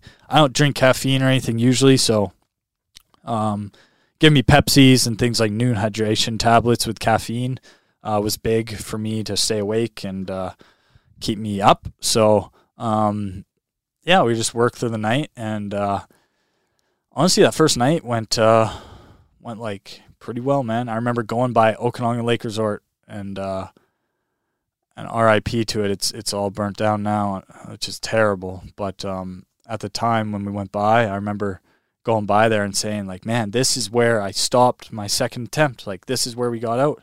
And just having the confidence that, man, I made it here all on my own, like swimming, and we're going to go through the night, and we're going to make it through the night. And I remember, like, my brother, he's been my best friend since I was born, our family friends, Ford. He told me, man, just make it through that night, and you're going to be cruising. You're going to make it through that night. You're going to have so much motivation through the next day, and you're just going to ride it. Just make it through that night. And he told me, listen to a song by Kanye where he goes, even if you're not ready for the day, it cannot always be night. Kanye's mom says that at the start of the song.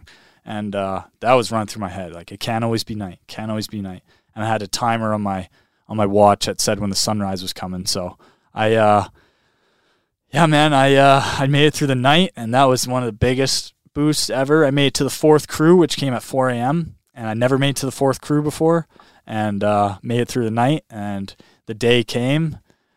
Night turned to day, and had a bit more motivation in the morning, but it was getting pretty, I was getting pretty tired at that point. I was well behind schedule. My goal was to reach the bridge by 12 a.m. to 3 a.m., and here we were the next day, and I was just getting to Bear Creek and places like that, so still 10, 15 kilometers away from the bridge. But we kept going.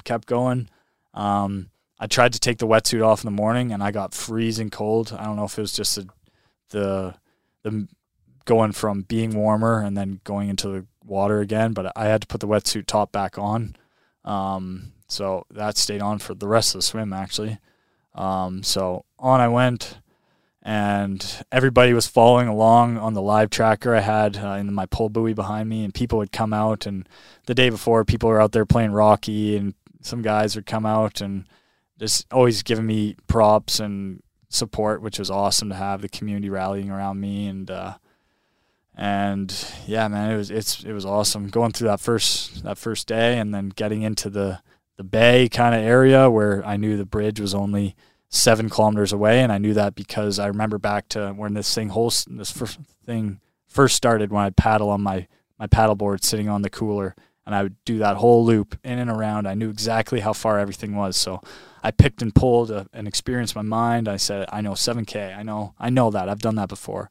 So we started just making our way that way, and as we're getting closer and closer to the bridge, this is when I was getting into the point where I was seeing hallucinations. And hallucinations, to people who haven't seen them, are, to me, the best way I can describe it is your brain gets lazy. So it'll see a shape, it'll see colors, and it takes the easiest path to what it thinks it is. So it doesn't want to think too hard. It'll see something, a rock or a tree in the distance, and think, oh, like, that's a lion, or that's a alligator. And then you think, like, you're there still. You think, no, that's not an alligator. And then you stop and, like, try and center yourself, and you can see, okay, yeah, that's a tree, or that's a rock. But while you're moving and your head's in the water and you're doing all this stuff, you feel, like, disoriented, very disoriented. So I was seeing hallucinations. I saw like a beaver, Perry the platypus. It had machine guns on his back, and I saw this man in the water. He would stick his head up out of the water on the front of the kayak and then pop back in, and it didn't help that one of my crewmates, Malin, his foot was on the edge of the kayak, and it looked like a hand. So when I saw that head, I was like, oh, there's a hand there as well. And I looked, I'm like, oh, that's just Malin's foot. And then it was just like a reflection in the water and stuff. And then I remember I was eating one time, and my witness, Sav, she was in the boat, and she had a bun in her hair. I was saying, oh, we got birds on the boat, hey? And the guys were like, oh, yeah, I guess so. And I'm like, yeah, like, would you guys bring a chicken out or something? Like, what the hell is that? And they're like, what? And I stopped and, like, pulled my goggles up and looked. I'm like, oh, man. Like, I'm losing it, just, like, but joking. Like, I was seeing stuff, yes, but I was there. It doesn't sound like I am, but I was still, like, very mentally cognitive as far as knowing where I am, knowing what's going on, knowing the situation, knowing everything. So I just kept working forward, seeing these things and telling my crew members because I thought it was funny and all that. And then we had a crew change right before the bridge. And then I get to the bridge, and I've been thinking about this for so long, man. On that very first paddle I did with Ken, the marathon paddle in the kayak, when I went through the bridge on my paddle, my kayak or pack raft the year before when I did it all by myself. And then now finally pulling under and thinking what it would be like to have all these people on the bridge and cheering me, and if people wanted to come out, and maybe somebody would even spit on me. Like, I don't even know what's going to happen, or pour a drink off the bridge or something wild. Like, I didn't know, but I pull under the bridge and see it. I get shadowed by the shadow under the bridge, and I come out the other side and look up, and oh my gosh, man, there they were, people like lined up on the edge of the bridge. And I look to my left, and all of a sudden there's people on the shore there and cheering and everything, and they have signs. And oh man, I was just like so happy to see all the support from the community and everything, and just trying to, like, take it all in. I remember saying to those guys, like, hell yeah, like, thanks, I'll see you guys in Penticton. And then, like, I remember kept going, and Spencer's like, man, take this all in, like, take this in, bro, you earn this. And then I remember, man, take in how this feels, so awesome, but think of how it's going to feel in Penticton. And Spencer just got, like, fired up then, and I was just like, let's go. I just had this fire inside of me. I was ready. And then we went up a few hundred meters and stopped for my fueling, my food, and I got so caught off guard by the conversation we had. It was me and my dad, and then Jackson was there as well, at the front of our support boat. I pulled up and was treading water talking to him, and my dad said, hey, Nick, I think we're going to go up to this next point and then call it. I said, like, what? Like, call what? He said, the swim. Immediately I said, no, like, I've been, this has been too much mental torment for me. Like, why do you think we would call it? And they were very worried about my hallucinations. And I had to try and vouch for myself and tell them, hey, I had hallucinations when I ran around the lake. I had hallucinations when I paddled this lake by myself last year. I've had hallucinations many times in my life in doing these things I've done. And if you see them for the first time, they can be scary. But if you get comfortable with these things and know what they are, know you're not in danger, it's not real, your mind's just playing tricks on you, you can accept and make peace with what you're doing. Like, these things are cool to see. It means you've earned it. You went far enough to earn these hallucinations. You've been up for 35 hours at this point. Like, you earned this, man. You got to this point.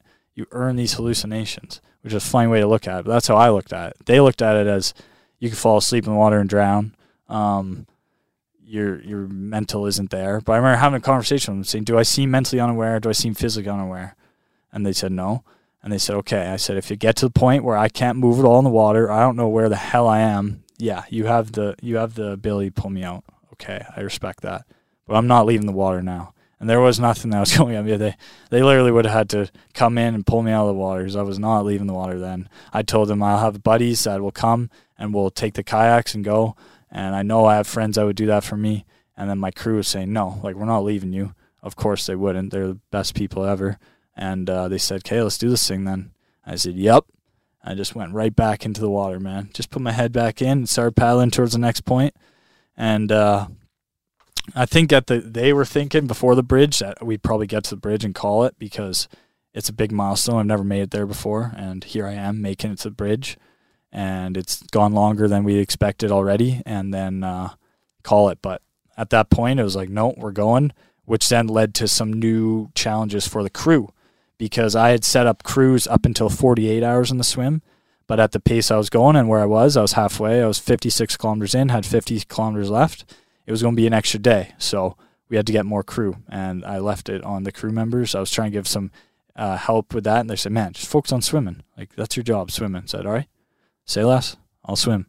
And they took care of the rest. So we started going up towards a point, and at that point we moved to keeping me to kind of a schedule. So we did 500-meter repeats with like a 1-minute break, and that kind of gave me some pace, gave me something to look forward to, like working hard, then a break, get some Gatorade. Working hard, little break, get some water. Working hard, little break. And we did that for an hour, and I had my food, and then we just keep doing that. At this point, I got to the point, you kind of go around, you go through the bridge, and you're sticking along the shore there. And I'm just 100 meters away from the shore now, 100 feet away from the shore. And some other swimmers came out and were swimming with me for a bit, and it was pretty cool doing these repeats. And one of the 50th Parallel Winery, the owners came out in their boat, and they said, we're the ones that put you over your goal. And at that point I realized, man, we raised $10,000 for CMHA already. That was my goal, 10 grand. And here we are, we're not even done the swim, and we're at 10 grand already. And I remember they gave Spencer a drink, and he shotgunned it, and I was just like, oh, buddy, save one for me after this swim. Like, let's go. I was just fired up. And then we just kept up with that pacing, and it was starting to get a bit darker at that point, but we went by, I think it was Green Valley Bible Camp or some camp like that along the water there, and I heard like some chanting. I pulled my head up, and I heard, go neck, go neck, go neck, and look on the shore. There's like 100 of them on the shore. I remember just like holding up my swim buoy with the light in it and like thanking them so much, and then it was pretty cool to see that. And then we got to the point where I make the crossing from the side of the lake we were on to Rattlesnake Island, which is a 10-kilometer crossing. And I've done it before, done it with my dad. My dad and I swam the bridge to Penticton just before Penticton in a practice swim 2 years ago. And I know what it took, and I know I paddled that before and everything, so I knew what it was. But at this point, it was dark. I've never done it in the dark. So, again, trusting my crew, and we started heading over that way. And then we got into some massive currents and winds. And I remember at one point I swam for 2 hours, and I looked, and they showed me where I was on the map, and I was like, holy man, we haven't moved at all. Like we did like a few kilometers, but it was like I swam that hard. Like, I was swimming hard, man. I was swimming freaking hard, and we barely moved. I was like, holy man, like, we're gonna have to figure something out here. Like, should we go in to the other side of the lake and then up? It would add a few kilometers, but should we do that? And they were saying, no, we're going to go north, so it'll be higher, and then the current's going to kind of pull us into Rattlesnake Island. And I remember at this point, I was, going into my second night. At this point was literally when we were supposed to finish the swim and get the record, and then the record time passed. So that means we were over 41 hours in the swim at this point. And I remember just like kind of arguing with them and being like, man, I've done this. Like, I've done this a couple times. Like, that's going to add way more time. Like, that's not the most efficient route.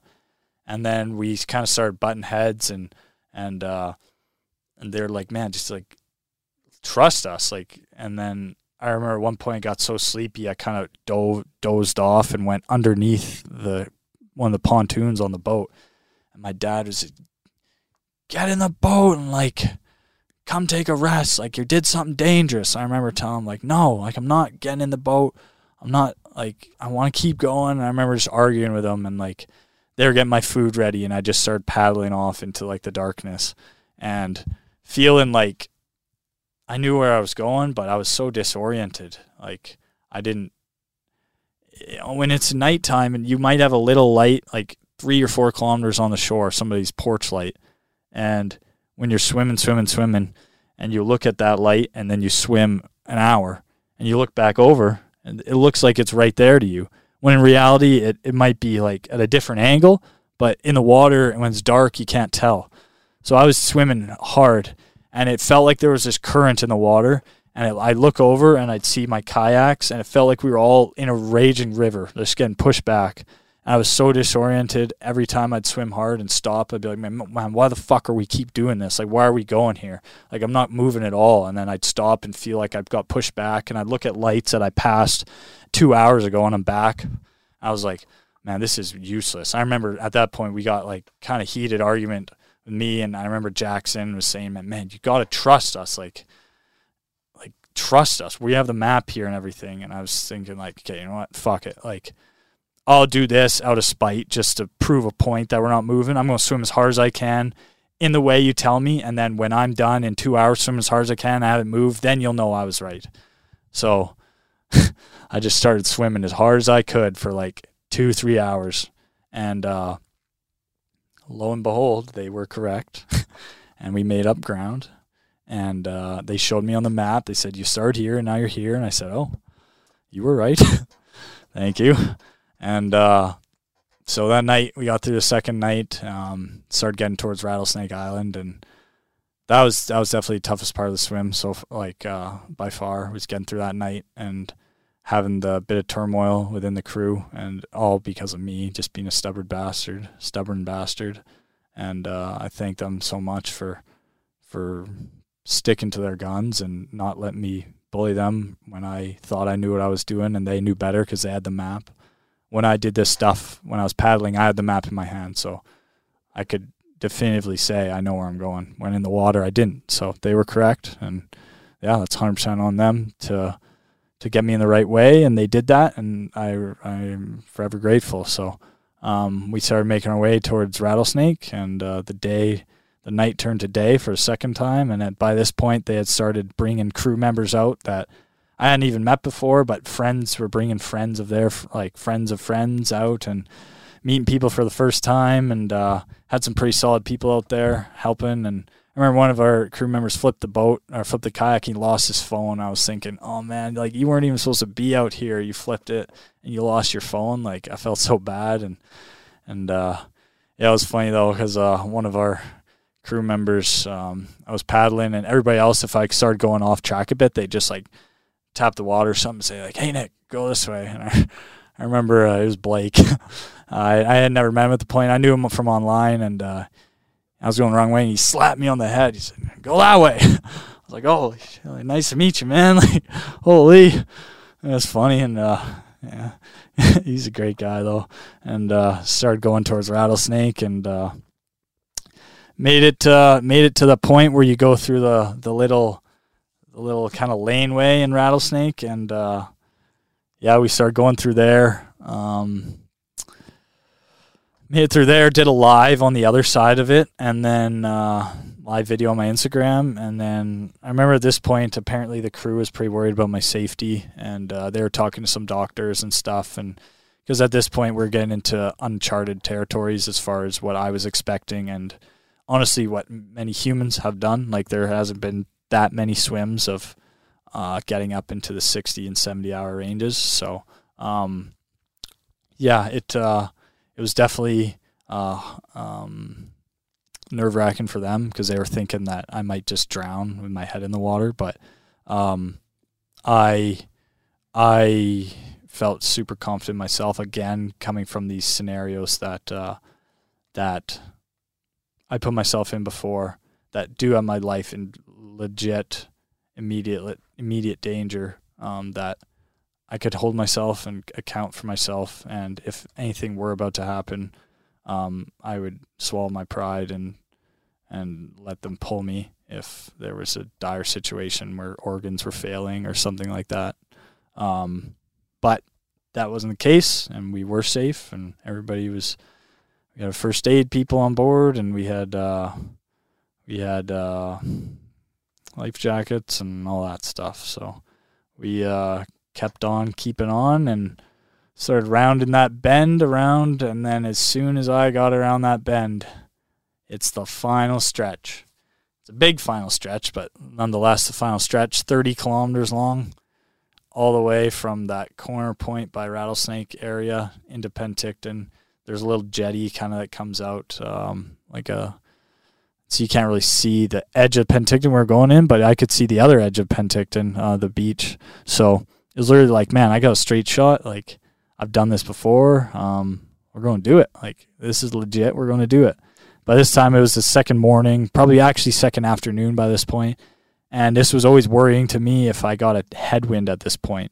But it was a tailwind, and it was pretty awesome. Big thing with tailwind is when you're eating and in the water, you're actually moving towards your goal. As opposed to a headwind, you have to force to stay where you are just while you're eating and stuff. So it becomes more work. But something that people don't realize while you're swimming is if you're running or you're cycling and you stop at an aid station or something during a race, or you can fuel up by sitting. So you sit down and you can fuel and you can have a rest. Whereas when you're swimming, if you stop swimming, you drown and die. So to eat, you have to tread water with just your feet, holding your head up, trying to eat while waves are hitting you, and you're trying to breathe. And you know the old saying, don't eat half an hour before going in the water, where I was eating every hour in the water. And you have to get used to eating in the water, and that comes into my training before and knowing what I could eat and everything. And it's a lot of fast-acting carbohydrates, so your honeys, your energy gels, your candies, your things like that you'd have every hour. And I had a carbohydrate mix that I had E-load. I'd have that every hour, which gave me carbs, and it gave me calories every hour I'd drink it. And then every so often, probably every 2 hours or 3 hours, I'd have kind of a substantial meal, maybe like some Annie's mac and cheese. Baby, you're going to hit me with a sponsorship, Annie's. I probably ate like, I don't know how many cases or boxes of this stuff. Probably like 12, 13, 15 boxes of Annie's gluten-free because I'm celiac. But lots of that you'd have, or lots of fats, though. So peanut butters, your avocados, your olive oils, things like that, because fats they're the long-burning fuel, whereas simple sugars, they burn quick, is the easiest way to say it. So you have to keep replenishing them more frequently. So eating was more of a chore than it was swimming. And you get into the routine of when you start an hour, I would eat every hour, so every 3 kilometers, hoping I'd make it 3 kilometers, but every hour I'd eat, and I'd get going, and I would say, hey, a kilometer in, all right, I'm looking forward to my meal. 2K in, all right, 500 meters left, all right, we're an hour in, time to eat. And you stop to eat, and you think, I'm going to get a break, but then you go, oh, wait a minute, no, I got to tread water, and then they send you your thing, and then you eat quick, and then all of a sudden you dip your hand in and put more Vaseline on, and you're still trying to tread water, and then next thing you know, you're back to swimming. You said, well, that was like 2 minutes of harder work than swimming. Now all I gotta do is swim again. So I got to the point my ankle was killing me in the water, treading water, because like how often are you treading water for 70 hours or using your legs in the water for 70 hours, right? So it got to the point, where even resting, like eating and stuff was a chore in itself. So we kept going down the lake, make my way down. And at this point, this was the number one question I got asked afterwards was, what do you do when you have to go to the bathroom in the wetsuit? Up until that point, I didn't have to go to the bathroom. Obviously, I had to pee quite a bit, and peeing is you just go in the wetsuit and then you'd kind of flush it out. Like I'd hold my legs and kind of just squeeze it out the bottom of the wetsuit. And it gave you a little bit of warmth in your core for a few seconds, and then you'd squeeze it out. As gross as that is, but that's the reality of it. And then having to go number 2 did not have to happen until I got to the third day, and then the reality of it is you zip down the wetsuit, and I kind of pulled my half ass out, and in the water, kind of with the wetsuit over my shoulders, and you go in the water, and there's a naked man in the water, and then you pull it back up, and it is a pretty gross feeling, and I don't recommend anybody do it, and I hope they didn't get that part on camera, but it's a reality of doing stuff like this. Kind of anything that has to get done gets done, right? So it doesn't really matter. You focus on the task at hand, and at this point, I was at the point in the swim where it didn't even feel like an event anymore. We're on the third day now. We're getting to around the 60-hour mark, and this was my life now. This wasn't an event. This was all I do is swim, eat, until I get to where I have to be. I will figure out how to keep moving forward regardless of what happens. This is what I do. This is all I do. This is my life now. So that's the point I was at. Got the wetsuit zip backed up and continue on forward. And I started working really hard to like make up normal ground. And then what we figured out after was there was a current running, kind of pushing me under the water, but the waves were blowing up top of the water. So the kayaks were cruising on top of the water. But me, I was just feeling like this, like something was pulling my legs almost, like pulling me back. So it was tough to deal with that. But again, just kept trekking. And then we got to the point, man, where it was like getting into the evening time, more people were coming out. One of the guys I trained with, Lincoln, and his dad came out on this little tin boat, and they were around. And we had almost like a crew of people. The support boat came out, and then they kind of stayed with us. My Rock the Boat Reynolds boat stayed with us for the last little bit, and I had all these people that would come out and help me swim the water, and they'd like swim next to me. And we got to the evening time, man, and the sun was going down, and there we were. We were around 15K out, and it was just awesome having this whole community of people around, man. At that point, we were probably at around $30,000 raised for CMHA Kelowna, which was unbelievable. And apparently my Instagram was blowing up with thousands of messages and followers and people giving support and taking videos of finding me on the lake and, oh, there he is. And that's kind of, I always, like, when I first started this attempt, when I was standing there at the start and I said, there's nothing that's going to stop me, and this is the year, it feels like destiny. It really sank in when I hit the final point of the swim, where it's an 8-kilometer shot into Kelowna or into Penticton. We had just went around the point, so for us it was around 10 kilometers. We had sight of where I had to be, but it was 10 kilometers, and that sets in. This is one of your normal swim days. This is a 10-kilometer swim set. What do you know? The other camera died again. Too much heat. Anyways. Getting into that final stretch, 10 kilometers, I said, man, this is a 10-kilometer swim set. H2O Kelowna, you've done hundreds of these things, man. Like, you know what this takes. You know what it is. I had my crew. At this point, I had even Jackson, the crew chief, who had been on the boat for, at this point, around 68, 69 hours. He was jumping in the water with me, had Malin, had all sorts of these different people that were crew members or friends of crew members coming out, swimming with me.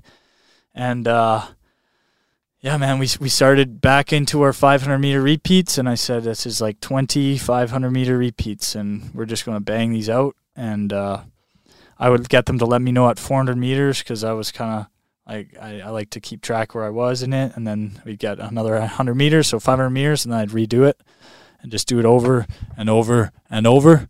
And so, yeah, as we started counting them down, man, that's kind of when it started to set in and feel real and like, holy dude, like, we're going to do this thing. And I remember, though, I had Spencer. He was in the kayak, and I was going, and I remember the other crew, they had their goggles up, and they were, like, all happy and, like just doing breaststroke. And I was, like, swimming and just, like, looking at them like, what the hell? Like, I'm going that slow. These these guys are just meandering on beside me having a conversation. And I remember just saying, oh, fuck this. I'm going to take their souls. And I just remember just like giving it, just starting to go. I said, Spencer, just make it fast, buddy. Just give her the beans. Spencer, I was trying to hold on to the light. Spencer was keeping the water. I was trying to keep it right in front of me. And then he started going. And I remember people were like, oh, they put their goggles on and they started swimming. And it was good. We had good pacing going down. And yeah, man, it just started knocking those down. 9 kilometers, 8 kilometers, 7 kilometers, 6 kilometers, 5 kilometers, 4 kilometers, 3 kilometers. And then we got to a point where on that last stretch, I was just like, I was getting pretty beat up as far as like 10 hours left into the swim. I had cut my toe. And I don't know if you can see it. Oh, geez, my feet are dirty. But I got a pretty bad gash in my toe on the bottom of the sport boat. It came close to me one time. I tried to kick off of it. And it sliced it open. I remember thinking, damn, that's pretty deep. And I held my toe out of the water, and it was gushing. So I had to, like, wipe it off. And then I just wrapped this ball of electrical tape. I had this huge ball of electrical tape on my foot.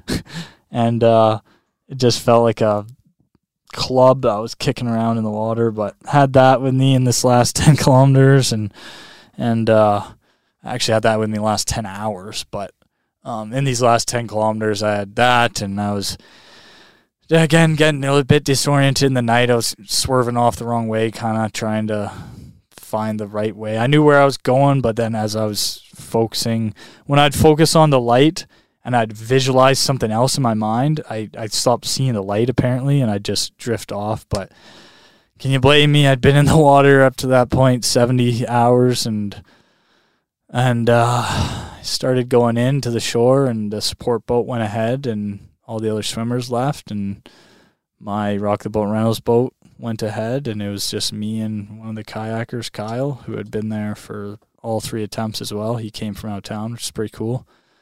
And, yeah, man, we got into this last kilometer, and I remember him saying, I'm going to take you in, buddy, and let's do it. And we're aiming for that SS Sicamous at Heritage at the paddle wheeler there on the beach. And I remember seeing the police there and an ambulance, and starting to hear cheers in the crowd. And coming in, man, it was it was something that you picture in your mind thousands and thousands of times every single night while I was in the cold in my bed and like trying to get used to being in that cold. Every night when I would do that, I would also think about the finish. Right before I went to bed, I'd think about the finish. Would it be like finally letting my feet touch the ground, feeling the sand, crawling up onto the beach, and then just being like surrounded by friends and family and the people I love, and like, what would that moment be like, and just visualizing it. And these finishes, they're always a bit different than you imagine them, but they're unique in their own right, and I wouldn't change any of the finishes I've had. They're these special moments in life that I hold higher than any other experience or moment, and they all are unique in their own right. But I remember coming in and yeah, just getting closer and closer and closer, and then about 100 feet out, and put my head down and started paddling in, and then I remember thinking, I gotta do something. Like, I gotta do something to make a mark, like leave a point, an exclamation point here. And I went in and I started going, and I could see the shore under my eyes. I could see the shore getting closer, closer, closer. I was thinking I want to swim in as far as I could, so I went until my hands were scraping, and then I kind of like crawled my way up a bit. I remember seeing, I think it was David Goggins after the Moab 240 race by Destination Trail. He did push-ups at the finish line. And I remember thinking that's like the most badass thing. You get through something that just takes the soul of so many people, and like you went through hell to get to this point, and you still have enough for a set of push-ups at the end. So those ones were for you, David. I got to the end and banged out, I think 4 or 5 push-ups and face in the water. Bang, bang, bang, get up. Let's go! Just so happy, elated with just all these emotions, and pulled my goggles off, and like police car and ambulance, and there were people there, and just disoriented, and I was just trying not to face plant. I was like getting up and just fell forward, and oh man, though, it was like, I imagine that moment so much, and then all of a sudden there it was, and I was covered in all that white Equate diaper rash cream, and just like way over my time, like 71 hours and 12 minutes, man, and my goal was 41 hours, so we were 30 hours over, and went through all these moments up and down, and like I said, man, that's the reason I do this stuff. My why is, on normal life, you go from the 0 out of 10, you go from the 4 to a 7, I'd say most days are, but on that swim, man, going through that night when it was brutal and I was fighting with my crew and I had like no faith, that was like a 0, bro. That was terrible. And and then finishing's like these rare moments in life, man, where the culmination of so much time and effort comes together, and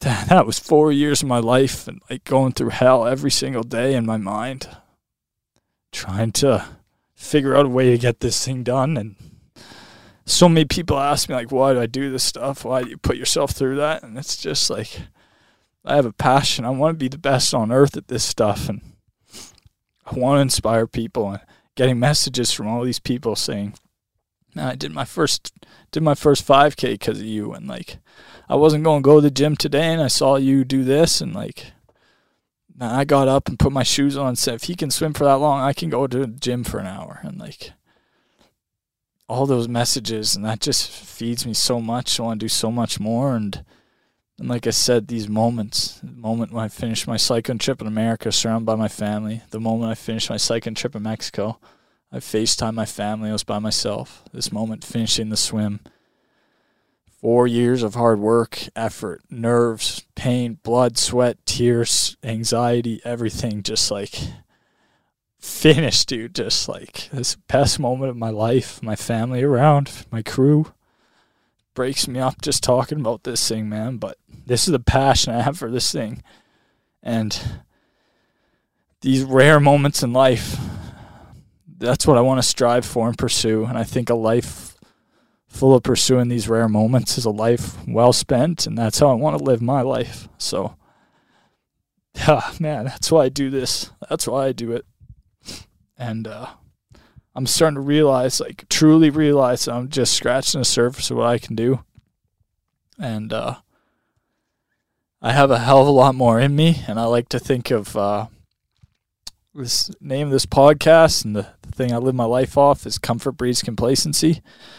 And I think when you get comfortable living in these things, like when I finished my ride across America, I remember people saying, man, that's a ride of a lifetime. Like how do you top that? I remember thinking when I was 19 years old, 20 years old, like, it can't be it. It can't be it. That's an unbelievable accomplishment, and I'm so proud of that, doing that alone. But that can't be it. That can't be my peak. This is just where I'm starting, man. I cannot get complacent. I know getting comfortable and living in that back in the day, the back in the day guys, the guys who talked about things I used to do, that's it's not who I want to be. I want to continue to do things. I want to continue to push myself. I don't want to get comfortable. So, of course, celebrate it. Of course, take time, appreciate it. Appreciate what you've just done, what we've done, the community. We raised $42,000 for CMHA Kelowna. 71 hours, 12 minutes.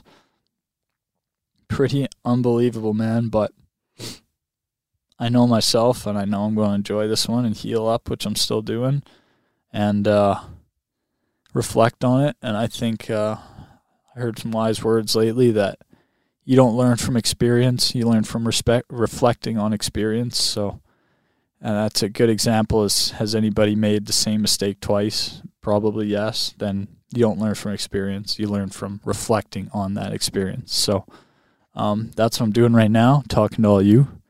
Like, I appreciate each and every one of you that supported me or that is here listening to this and made it through whatever 2 hours of me rambling on shirtless in a school bus. But it's pretty unbelievable, man. And I'm just starting to realize I'm just scratching the surface of what I can do. I like to think of it as stacking. So my previous high, I like to make my baseline. So if I was striving to be up here, now that is my new bar. So you bring it back down and then you build upon it. You start stacking those previous experiences, using them as fuel for your current ones. That's how you grow. That's how you strive to be better. And yeah, man, I remember just taking some photos with my friends and crew, and all of a sudden it was just kind of done. Like, I gave a little speech to the people that were there. Hopefully I could get my words out right. I gave a little interview, and I remember Spencer and Ken were on my boat, the Rock the Boat Reynolds boat out in the lake, and they couldn't come into shore because the boat can't go in that low. It's not a pontoon or anything, and it's an inboard surf boat. So they were out there, and they were blasting Big Booty Mix 23, which is a mix that we all listen to. And I was trying to do an interview with the news or something, and I just hear it in the background. I was like, oh, I love these guys. I love this crew. I love this community, man. It is unbelievable. And we did it. And it takes a while to set in. And I went to the ambulance after that, and I thought they were going to check my vitals and send me on my way. And I sat in the ambulance, and they strapped me down. My mom's like, where are you taking them? They're like, Penticton Hospital. I'm like, oh, damn, all right. And then I remember as the doors were closing, I had some buddies outside. Don't let them take you. I was just like, oh, let's go, boys. And, yeah, so in the ambulance, and they're taking my blood pressure, doing stuff like that. They cut my wetsuit off. I said, you're not going to want to do that, man. I got so much diaper rash cream underneath this. You're not going to do that. And they didn't listen. They did it, and it got all over the place. And I was saying, I'm sorry, but it's everywhere. And they were super nice. So got me to the hospital, brought me into the room, and that's kind of when I was like nodding off. I hadn't really slept in the whole time, right? So I was nodding off, and they gave me a tetanus shot because I sliced my toe open, and they gave me they tried to sew up my toe too, but it was I had like trench foot almost. My feet had been so waterlogged that a stitch would just pull right through the skin. So they glued it, or they didn't even glue it. They just wrapped it, closed it up, wrapped it, and then they tested my blood and tested my urine, and they said I had elevated levels of creatine kinase, which is what you get when you have rhabdomyolysis, but mine weren't that elevated, just slightly. And they said, it looks like you haven't even ran a 10-kilometer run. Like, you killed it with nutrition, hydration, and I'm super proud of that. I'm super, super proud of that I was able to map all this out and make it work and figure out what works for me and have confidence in it and get me through that. So I also like to say there's no right way to do things in ultra or in life. You're going to have different people doing things different ways, and as long as you get to the final goal, everybody's process is going to be different. So whatever works for you, don't feel bad. If somebody's doing something different, doesn't matter. As long as it makes sense to you, that's all that matters. As long as you can get the job done and perform, then what the hell does it matter how you do it, man? So don't let other people's way get in the way of you. I remember at one point waking up, like, nodding in and out at the hospital, and there's a cute nurse at the hospital. I was thinking, oh, gosh, man, I got white shit all over my face, and I'm fucking look like hell. And it was funny, though. And they were saying they were following along as well, and it was such, like, a cool thing to see the community rally around it. And And I got all checked out, and I got the go ahead to go home, and my mom was waiting outside in the truck, and my dad was in the back sleep. He looked like hell. He's all bent over and his face swollen, and he's tired as hell. He didn't sleep a wink on that boat, maybe like 20 minutes the whole time he was out there, whole 71 and a half hours, and he was in the back seat. My mom was driving the truck home, and we got home and unloaded a few different things, and I was there with Ken, and he was staying at the Airbnb with us, and I just talked to him a little bit, and then kind of got showered up. It's so hard to get that diaper rash cream off. It's such like water resistant, so you're trying to pull it off. It's in my hair. It's in every crevice. Every crevice. And yeah, I got a shower in me though, and I went to bed probably. So I started to swim the morning of the 1st of August at around 5 a.m. And we finished around 4 a.m. on the 4th, morning of the 4th. So by the time I finished the hospital and got back to Kelowna and got to bed, it was actually like 2 p.m. in the afternoon, I think, on the 4th. And then I slept until 8 a.m. the morning of the 5th, which was a good 16-hour sleep, I believe. And man, yeah, there's a certain thing with ultras that I do. I've always done it. I call it the smile. So when I finish an ultra and I get all cleaned up and everything, no matter how bad I'm hurting, I'll lay down on my bed and I'll just have a smile, and I know that I earned it and I did it, and everything I went through, I got to the finish line, and even when there are dark moments, I'll think about that smile. I'll think about that smile while I'm in the event and thinking, man, I want that smile.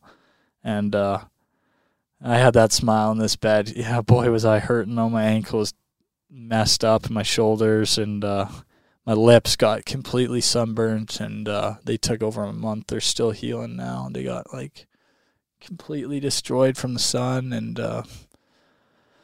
and yeah, I got a little bit chafing in my shoulders, but nothing terrible compared to the first year. And but that smile is something I work for, man. I earned, because there were those 2 attempts where I didn't get that smile, and I went back to bed, and it was pretty terrible, man, trying to wash that shit off me when I was in such pain, and both times. And my mom's there, and she was being supportive, but obviously heartbroken for me, and like getting that smile meant a lot. So got that smile, and then I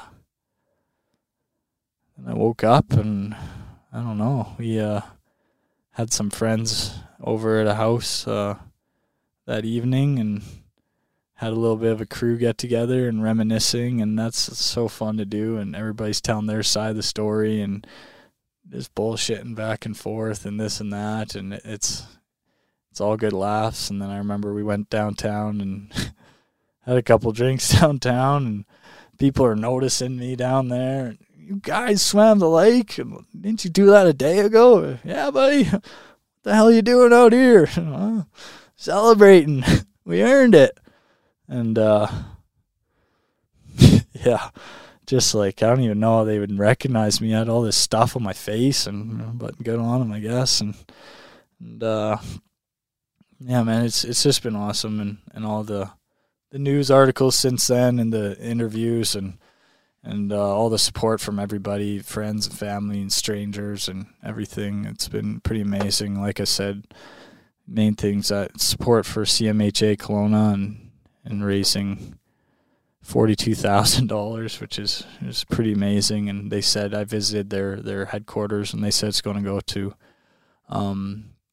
youth homelessness and mental health, and giving these kids a place to live that don't have housing and all that. And I can't thank everybody enough for who donated. And I was having a little chuckle. It's like it's going to youth homelessness and kids without housing, and I was like, I live in a school bus. I don't even have a house. But no, I was like joking around and kidding, obviously, and it's going to go to people who really need it, which is awesome. And I couldn't be happier that I was able to help in this. It was all the people donated and did did the work that way. So if me putting my arms above my head for 3 days straight is what it takes, then I'm happy to do that. It means a lot that people care and want to help the community and everything. So I couldn't thank everybody enough. And since the swim, we're 3 weeks out now. It took me a little bit of time to get back into things, and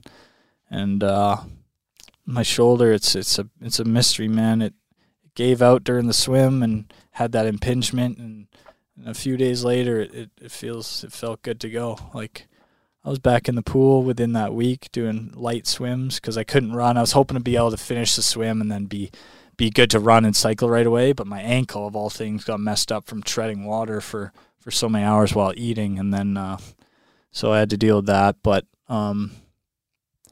yeah, I've been just nursing my lips. My lips have been pretty messed up, and yeah, I'm pretty happy to be out of this without as many gruesome injuries, though, or anything really serious. So, blessing for sure, and it's a mystery as to what the shoulder impingements and stuff are, but I have a lifetime to figure that stuff out, and a hell of a lot of experience now and data to go off. So I want to definitely keep progressing, and definitely not get complacent with this goal, and I'm definitely going to enjoy this. And first Canadian ever to swim Okanagan Lake, and second person ever to do it, and hats off to you, Adam. You're a hell of a man for doing that in 40 hours, 57 minutes, 11 seconds. So utmost respect to him and his crew. That's amazing. And I'm proud to be Canadian and to get this done on home turf. And yeah, man, I'm just, like I said, getting started. I hope by the end of my career I'm able to have had 3 world's firsts in swimming, cycling, and running. I hope to do big expeditions around the world. I hope to do more races. I hope to do short form stuff, or like shorter form stuff, like these type of ultras that are a couple days straight. Hope to do big, long expeditions in the water, desert, jungle, Arctic areas, like cold areas, winter, everything, man. I want it all. Like I said, I want to be a conqueror.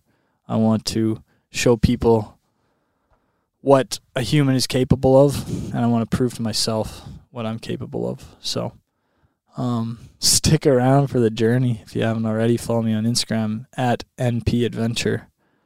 And going to be posting a lot of stuff on there and my YouTube channel, and yeah, man, it's gonna be a pretty awesome ride, and I can't wait to take you all on it with me. So I was going to just answer a few questions I had on Instagram and stuff that people asked me after the swim.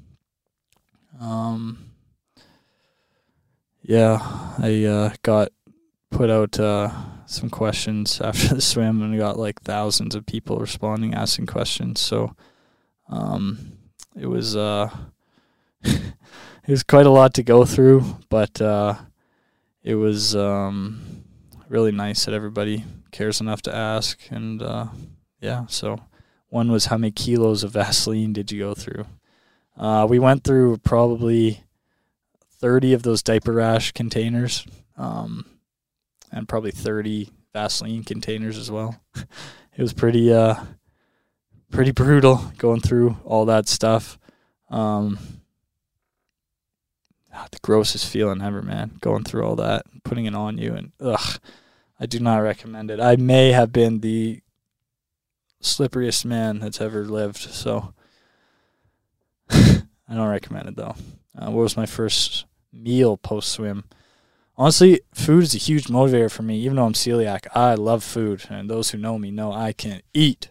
But yeah, after that, eating every single hour for 3 days straight and eating a lot of the same things, I wasn't really craving anything after the swim. It took me like a day before I was really craving stuff. I had some gluten-free pizzas after, and honestly, I was craving like fuzzy peaches, peanut M&Ms, like things like that. And I don't know, just kind of snacky foods. But usually after endeavors, it's lasagna. Lasagna is like a big one that I crave, I guess. So, yeah. How'd you overcome the fear of open water, if you had any? Yeah, I think, like I said before, I put myself in those experiences where I would not recommend to anybody. Don't do it. I don't think you should do it.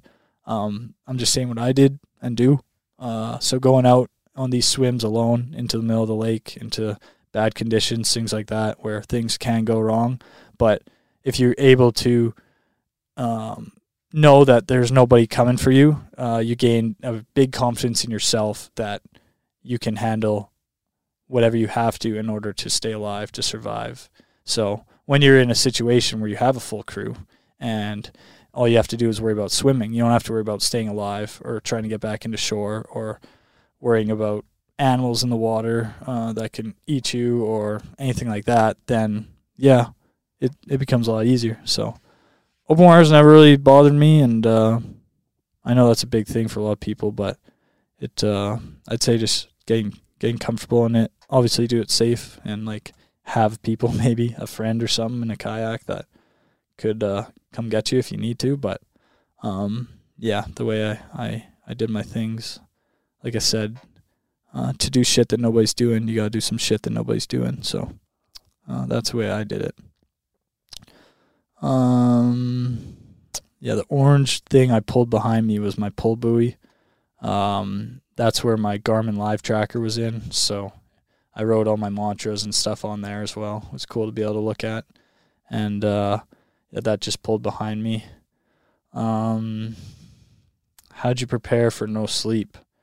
Preparing for no sleep, you actually have to prepare your body to train and put out effort at times when it's not used to it. So you usually have training times during the day, and your body's used to putting out effort and being really worked hard during the daylight hours. But when it's nighttime, you don't usually work that hard then, so your heart isn't used to pumping hard. So it really is like going out and doing runs and swims and cycling and stuff throughout the night. And like I remember when I was cycling in Mexico, crossing, oh boy, I was probably 3/4 of the way through, probably around Chihuahua or Tabasco, somewhere in there. I did a 2-day straight stretch. I did like an ultra in the middle of my cycling 51-day trip. I did like 406K one day and over 2 days, and did it straight and like riding through the night there and stuff like that. Again, it's that pick and pull. Like I remember doing that and getting used to riding at night, and I do runs at night here and just like staying up late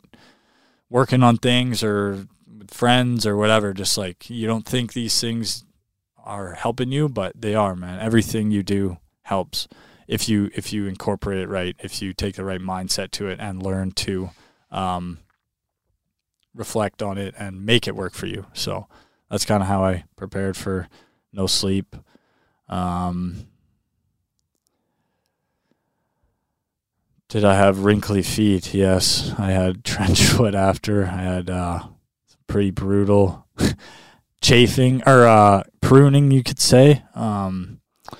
Yeah, I was I was probably, as well as the slipperiest man alive, I was probably the wrinkliest man alive. How many people were on the support boat? We had my dad and Jackson were out there the whole time, so they were crew chief and assistant crew chief. And then we had around 3 kayakers that would come out each time. We had the witness out there, a videographer. So at any time, there was probably eight-ish people on the boat. And my original crew was around 18, I think. And then I think 18 to 20, and I think we ended up having 25 people total come help out with everything. That people I didn't know that came out at the end and stuff like that. So yeah, it was nice to have all the support from everybody and have a crew out there that you could really count on in the last hours and everything when things got really tough. Yeah, I think I think I'm trying to think of what else we have here. I answered most of these questions. Did I meal plan before, or just eat? Did you meal plan or just decide what you felt like eating as you went? No, I definitely planned things out. Like I said, in previous attempts, I had a lot more stuff that I felt like I got too cluttered eating, like a different thing every time. So I stuck with the E-load mixture every hour on the hour for carbohydrates and electrolytes and just getting calories in. And I drink that every hour. Then I'd add simple sugars, so gels, fuzzy peaches, peanut M&Ms, honey, things like that, granolas, stuff like that. And I have kind of bigger meals like pasta, potatoes, peanut butter. I love peanut butter. That was a big one.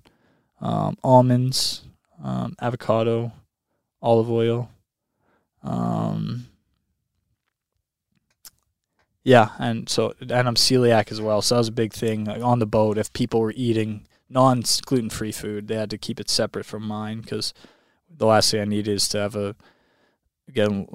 celiac pains and reaction out there in the water. Yeah, I think that was mainly it for the food. Who's your idol? I'd say my dad definitely is like probably the biggest person I look at as a hero in my life. My parents. Yeah, my dad's done a lot of things in his life that I know he was in situations where he had to make work in the situation what he had, and I think I learned a lot from that, and he's a self-made man, and yeah, he's still ripping triathlons at 75. And when we were doing the practice paddle a couple of years ago, it was the hottest day in Kelowna history. It was 46 degrees Celsius, and my dad was out on that kayak for 17 hours with me, and just trucking along, getting it done. And he's been with me for all these attempts, and he rode with me on my last day of my America trip, because he rode across America when I was just before I was born. And yeah, my dad's definitely the biggest hero, and my mom as well. She's been there for a lot of these tough times and helping me get through stuff mentally, and working on talking through and learn how to handle my emotions and everything, and that comes in handy in these ultras. So yeah, they're definitely my biggest supporters, and all my friends and family as well, and my sister and Dave and all them, and I guess athletic idols would be Ross Edgley for sure, because he's a swimmer and doing the same type of things I'm doing. Obviously, he swam around Great Britain, so he's a little bit ahead of me, but I do want to do some challenges like he has, and I'd love to work with him someday on a project or something and meet him, and that'd be a dream of mine for sure. And obviously, same thing with Goggins on all my reels and everything. That's probably the biggest one I get. It's like, oh, this is the Canadian Goggins, or I had Goggins saying, like, who's going to carry the boats? And a lot of my comments were, oh, this guy is the boat. Like, he doesn't need the boat. This guy is the boat. And so yeah, it'd be cool to compete against Goggins or train with Goggins, and a lot of these people, man. Just Ash Dykes, another adventurer, Mike Horn, adventurer. I like to pick and pull things from all these athletes and different sports. And Miles Dashier I've had on this podcast as a base jumper, and